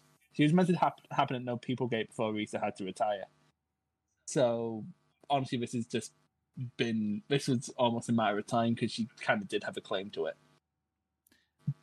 But I don't know. I think like we sort of saw with the no TQ stipulation in the 6-man that Oeditai can work well in that moveset. It means we can use the chain for the sake of drama instead of the sake of keeping someone clean. I don't think it's gonna be bad, quite frankly, because we know Tora can go and white belt for Julia. They have the Cinderella tournament final rather wasn't bad, and they were under time constraints there because it was the end of a one-day tournament. So I think without constraints, they could do pretty well here. And I don't have a natural "you get away from me" vibe from this match. I'm cautiously optimistic. And then, of course, don't forget that we have Utami versus Micah at the top of that card. I mentioned being cautiously optimistic for that one last week. Like, in booking terms, it all makes decent sense. We've had a series going on, so that continues to be fine. It's a great opportunity for Micah. I said last week this could be a big breakout performance if done well, and they have decent enough chemistry for it to be done well. So I think that's a nice little anniversary card there, considering it's basically a prelude to like their actual big anniversary card, which is in Budokan. Considering we weren't expecting a big deal, we've got 5 title matches there. That's decent. Yeah, that's about as loaded as last year's 9th anniversary show, which ended up being my show of the year. So, well, Chris, what a fucking segue. Let's get into our end of year awards. So we put out our ballots in the middle of December, I think the 23rd of December, and it was right after Osaka Dream. It was, and we asked you to vote on 8 different categories. And we had a really, really good response. Thank you to everyone that voted. We really, really do appreciate it. Far more than we thought we were going to get. So, again, thank you to everyone. And we have our results for you now. Now, if you want to hear what me and Chris voted for, then go to the previous podcast where we give our ballots. But here, this is what you guys voted for. So we'll start with Wrestler of the Year 2020, and what I'll do is I will go from third to first, and then I'll go through any others that got votes. So Wrestler of the Year 2020. In third place was Utami Hayashishita with 7.5% of the vote. Second place was Julia with 17.5% of the vote. And then in a landslide with 57.5% of the votes, it was Mayu Iwatani. I mean, Chris, are you surprised at any of those? No, not really. Especially May. May was always going to win this. Not only has she been great, she's been put in the position to be great. It's not like Jungle, who would do really well in that position, but she wasn't put there. Mayu is one of the best workers in the world and has been put in the position to be great with great opponents. So she was always going to be much. As soon as she was going into this year with the red belt, I think she was always going to be best of the year, because she, not saying she had an off year last year, but like she wasn't the biggest thing in Stardom last year. There was other people having big reigns like Kagetsu and Arisa and B and like she wasn't the main focus, whereas this year she's been like purely in the spotlight and like well deserved, really great stuff. Like again, I said it last week. I think the only real miss she had was with Saki, and that wasn't really a miss. So, yeah, completely makes sense. Other votes went to Momo Watanabe, Starlight Kid, Tam Nakano, Himeka Suri, and Riho, which I'm sure will please Chris. Yeah, I'm sure, but which one of you want? Well, don't leave here until we find out which one of you motherfuckers did that. So let's go on to match of. I'm not. Death didn't get any votes. Goku and Death did not get any votes. No. What sort of bullshit is this? If you're gonna troll vote, at least go for Death. Jesus. Move on to match of the year 2020. Then in third place was Mayu Iwatani versus Takumi Iroha 2, Electric Boogaloo, with 12.5% from the Goddess of Stardom Tag League Night 4. In second place, you had Utami versus Momo from Osaka Dream Cinderella. And then in first place, you had Mayu Iwatani versus Takumi Iroha 1 from the Way to Major League with 22.58% of the vote. Chris, opinion? Yeah, that makes complete sense. Like the Iroha main matches were definitely the most talked about Stardom matches all year. And in terms of Momo versus Utami, I feel like recency bias might have played something in that. And like that's just me like comparing it to my own personal list. Of course, it's all subjective. I might just be completely wrong. I probably am just completely wrong. But like I wouldn't be surprised if like recency bias played more in that than the actual quality of the match, because I'd put them at like Jungle versus May above that. Well, other votes, we had Utami versus Arisa from the 9th anniversary show, Julia versus Tam, Yokohama Cinderella, Mayu versus Momo from the 9th anniversary in Tokyo, Mayu versus Hana Kimura from the Cinderella tournament, Mayu versus Konami versus Momo Watanabe from Stardom New Summer Night 2, which I'm really happy got a considerable amount of votes, actually, because it really was a hidden gem, that match. Mayu versus Jungle from Cinderella Summer in Nagoya, Mayu Iwatani versus Kagetsu year-end climax 2019. We talk about how good a year Mayu's had. Look, just listen to how many matches she's actually in this ballot. Julia versus Himeka from the Goddess of Storm Tag League Night 6, Mayu versus Utami from Sendai Cinderella, Utami versus Syuri from the last night of the 5-Star Grand Prix, and then Julia versus Syuri from Osaka Dream Cinderella. So those are all of the votes for the match of the year 2020. Moving on to tag match then. In third place was Donna Del Mondo versus Queen's Quest from the Cinderella Summit in Nagoya. The time limit draw, that got 12.5% of the votes. In second place, we had JK Green versus Kagetsu and Mayu Iwatani from the 9th anniversary show in Osaka. That got 15% of the vote. And then in first place with 22.5% of the vote was Team Marvelous versus Queen's Quest from the 5-Star Special in Tokyo. I think we are pretty much in agreement with that, Chris. I think both of our top threes were some manner of those three. Yeah, it was always just one thing changed around. But yeah, these were all excellent matches that I'd recommend anyone go out of the way to watch if they haven't. But you voted, so you have. Other votes then went to Momo and Azumi versus Utami and Saya from Stardom is Again, which was a fantastic match. Again, really glad that got votes. Himiko and Maika versus Aphrodite from Yokohama Cinderella. MK Sisters versus Momo AZ from the Goddess of Stardom Tag League Night 9. Julia and Utami versus Syuri and Momo from the Road to Osaka Dream Cinderella Night 2. Momo AZ versus Aphrodite, the Korakuen New Landscape Show. And then Stars versus Cosmic Angels from Osaka Dream Cinderella. Those were all of the votes for our tag match of the year. Show of the year then. In third place was Chris's favourite show, 9th anniversary show in Tokyo, 22.5% of the votes. And then second was Yokohama Cinderella with 27.5% of the vote. And number one, of course, was Osaka Dream Cinderella with 30% of the vote. Again, Chris, I think that's exactly what we said. I think Yeah. in just a different order, it was always going to be some iteration of those three. Yeah, honorable mention today too, 5-star. But yeah, like Stardom don't tend to mess with big shows, and those were 3 big shows of the year, so I'm not really surprised.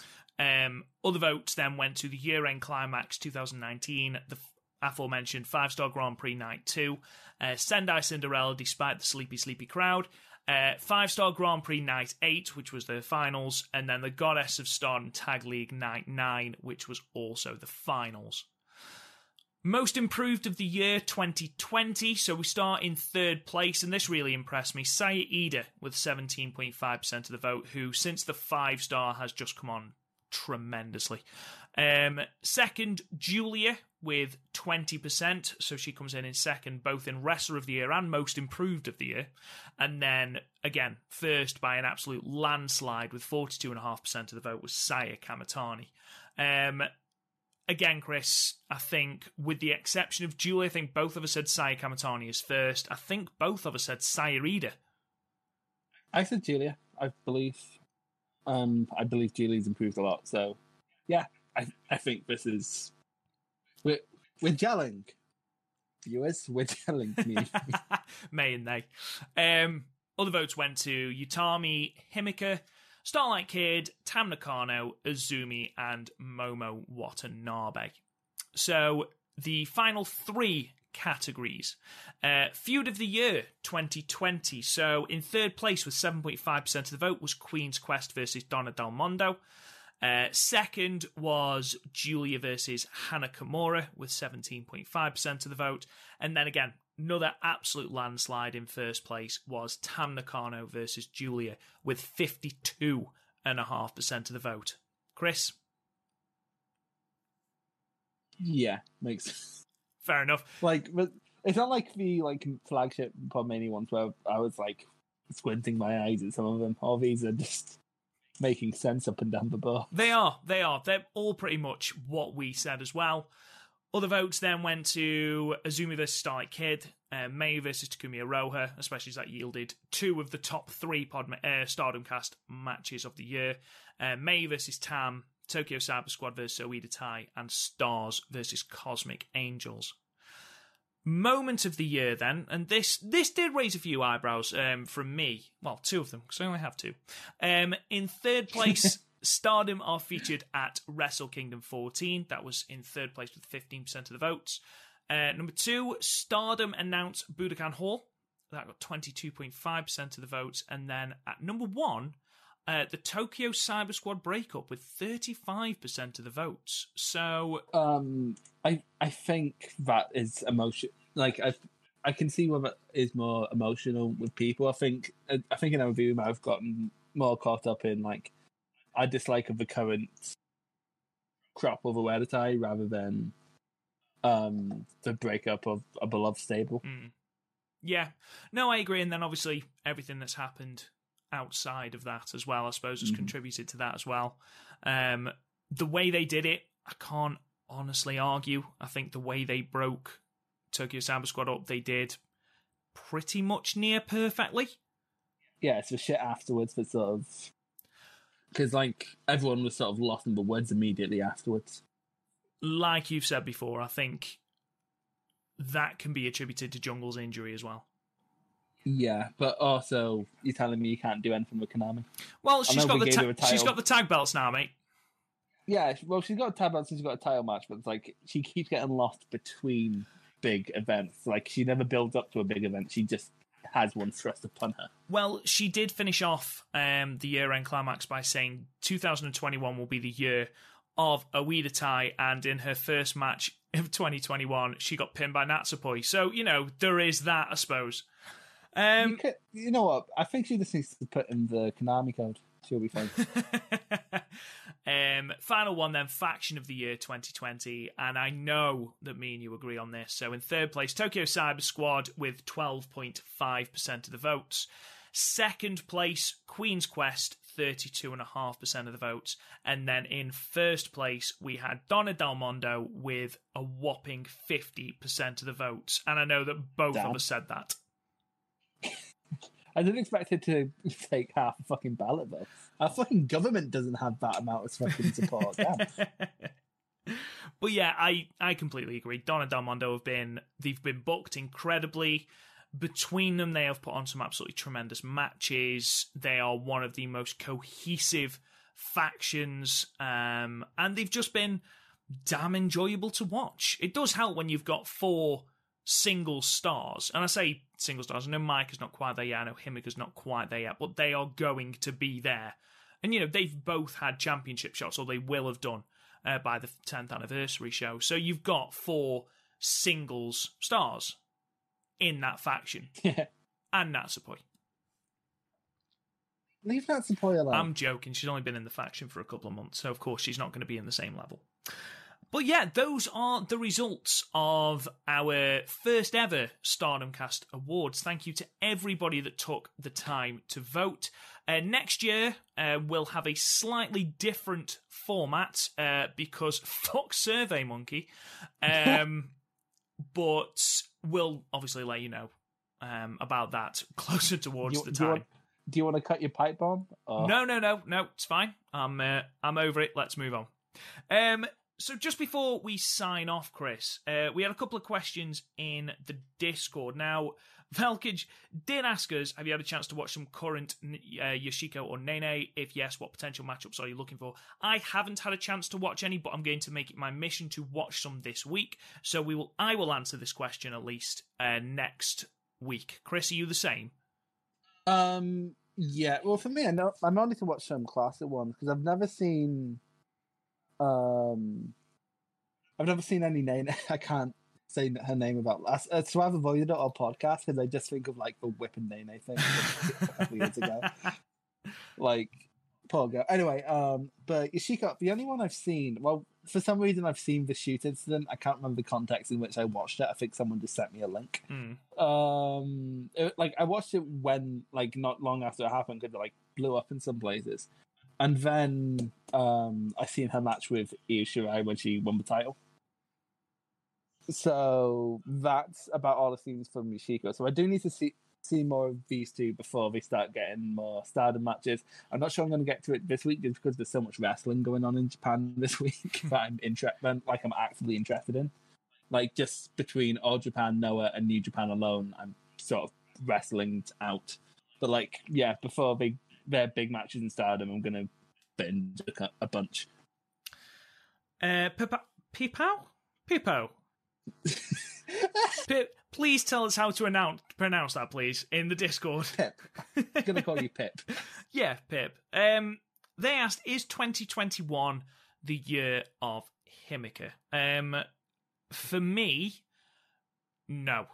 I think 2022, I think there could be big things for Himika. They've done well this year establishing her as, a singles, for lack of a better phrase, monster. But I think at the moment you've got a lot of people vying for that red belt. I'm not saying that she won't get a red belt shot. I don't see her winning it this year. I think you've got the coronation of Julia, which is going to happen, whether you like Julia or not. It is going to happen. And I think we will see that this year. I think there's going to be pushes to other people. Cosmic Angels are going to be pushed. I imagine we're going to see people from that stable. Obviously, that stable is going to grow. It's not going to just remain the 3 people. I think they're going to be pushed. I think there's going to be more of a push for people like Starlight Kid, potentially like an Azumi, Sayaka Mitani. I just don't think next year there is room for Himika to be up there taking belts. I think she'll have title shots. I don't think she'll win anything. Chris, do you disagree? I see Himika as sort of like a Fale figure, where the threat's always going to be there, but like it's very rarely going to translate to any title shots, at least for now. Because she had a great 5-star, but she's sort of done nothing since. So if she's gonna even get a shot, I don't think it's going to be until a couple months down the line. Because we sort of had her in the main event and in main event matches hit and miss. I think we have differing views on the Julia match, but I wasn't a massive fan. So I think she has a bit of work to go. I think how surprisingly good her 5-star run has been has sort of made people forget how she doesn't have a ton of experience, does she? I think she's still in ring experience 3 years. So like she's still technically in contention for the future belt. And don't forget, she's 23 years old. She has got a lot of time ahead of her. That's my age. She has like a steady job. I'm struggling to get a job in fucking Audi. Jesus. And Niagara Driver has asked a question which sort of tags on to the end of that. So they've put, who do you think will be the breakout star of 2021? Last 3 years, it's been the Cinderella winner and white belt champs, Julia, Arisa, Momo, for example. But there are a lot of candidates ready to make that jump. I agree. I completely agree. It's going to be interesting who they strap the Rocket to come Cinderella tournament this year. Because last year, I think both me and you predicted it would be Julia to win it. This year, there's quite a few... Begrudgingly, yeah. Yeah, there's quite a few people it could be this year.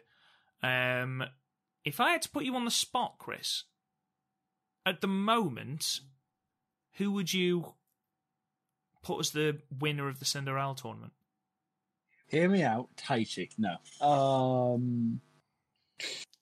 Shuri, I think, would be a good pick. Same with Micah, if you're going to use those tournament. Because Micah does excel in shorter matches, so the 5-star would be a good...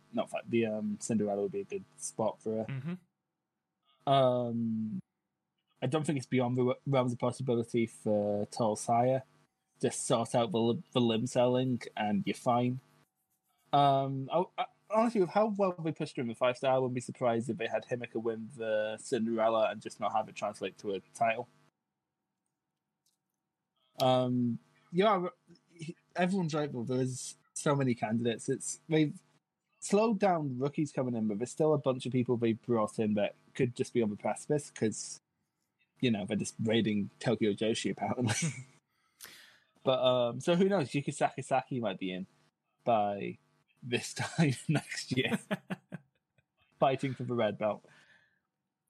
If I had to pick, what I'll do is I'll give my thoughts on the Cinderella, and then I'm just going to say 3 names of people who I think will have, in inverted commas, breakout years in 2021. So, I think there's a couple of candidates for the Cinderella. I don't think they're going to go Donna Del Mondo 2 years in a row. So, if they do, I think it'll be Micah. But don't forget, Micah has just had a title opportunity, or will have just had a title opportunity at the 10th anniversary. So, I don't know whether they'll do that close.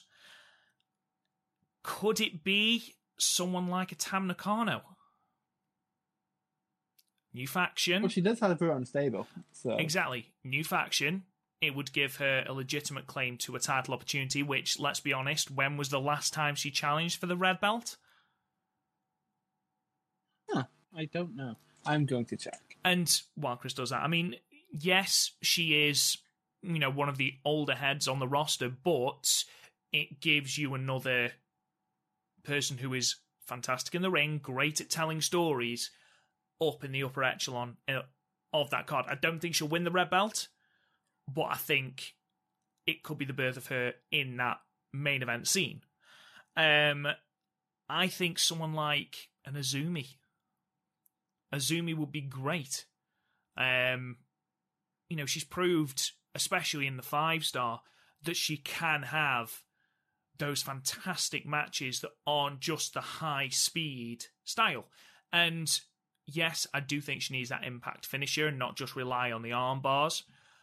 But I think that given that position, she could have a tremendous match. Starlight Kid, I've already said, will have a breakout year this year. And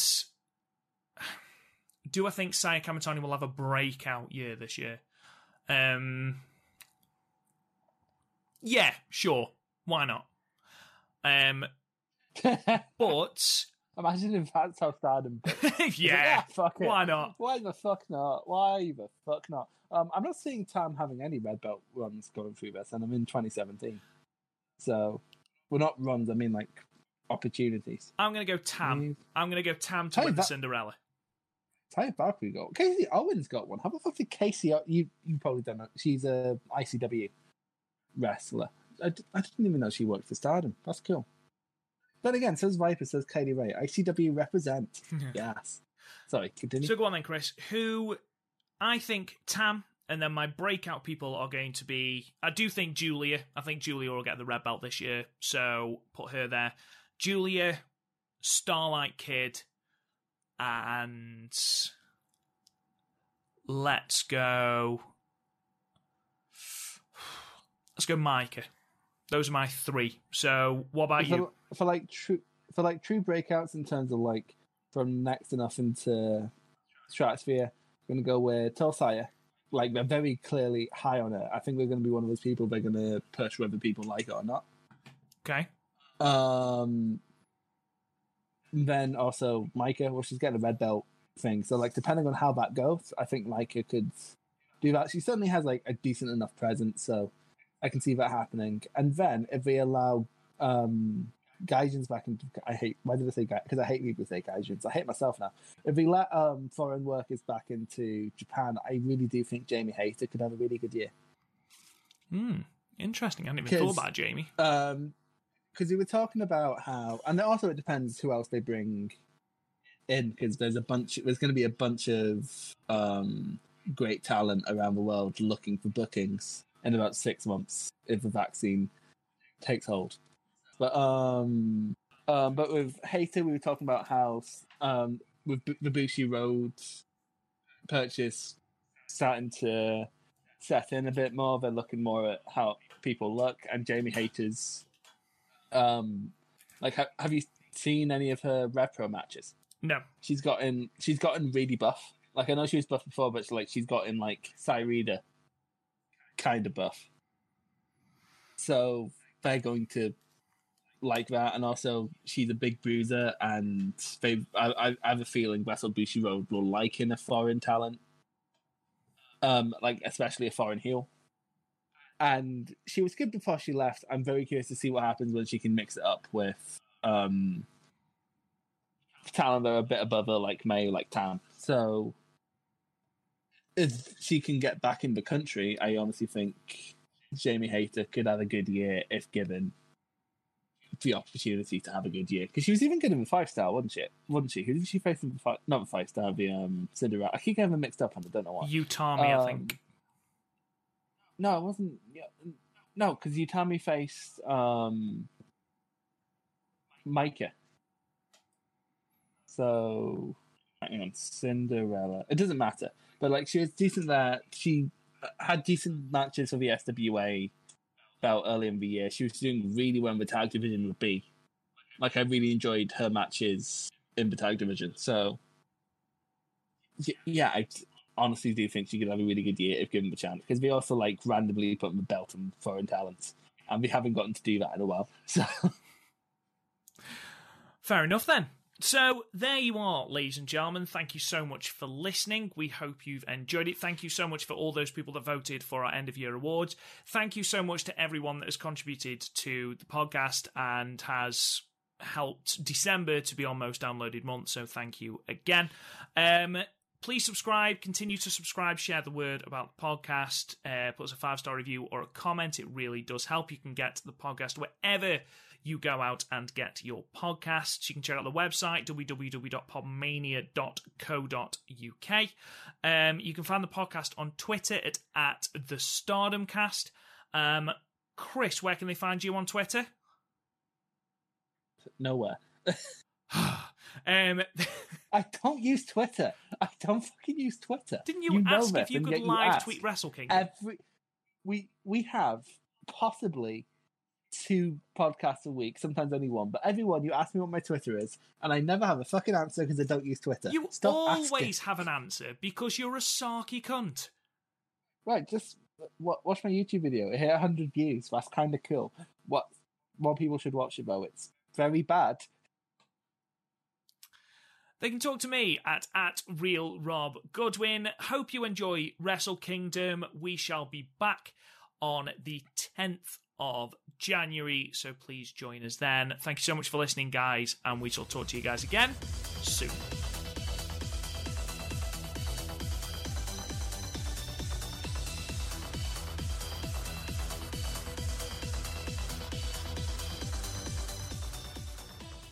BetMGM has an unreal deal for sports fans in Virginia. Turn $5 into $150 instantly when you place your first wager at BetMGM. Simply download the BetMGM app and sign up using code Champion150. Then, place a $5 wager on any sport. You'll receive $150 in bonus bets, regardless of your wager's outcome. And if you think the fun stops there, the King of Sportsbooks has plenty of surprises in store. Check out daily promotions, same-game parlays, live bets, and so much more. Download the app in Virginia today and get $150 in bonus bets instantly from your first wager. Only at BetMGM. BetMGM and GameSense remind you to play responsibly. See BetMGM.com for terms. 21 plus only. Virginia only. New customer offer. Subject to eligibility requirements. Rewards are non-withdrawable bonus bets that expire in 7 days. Please gamble responsibly. Gambling problem? Call 1-800-GAMBLER. Promotional offer not available in Washington, D.C.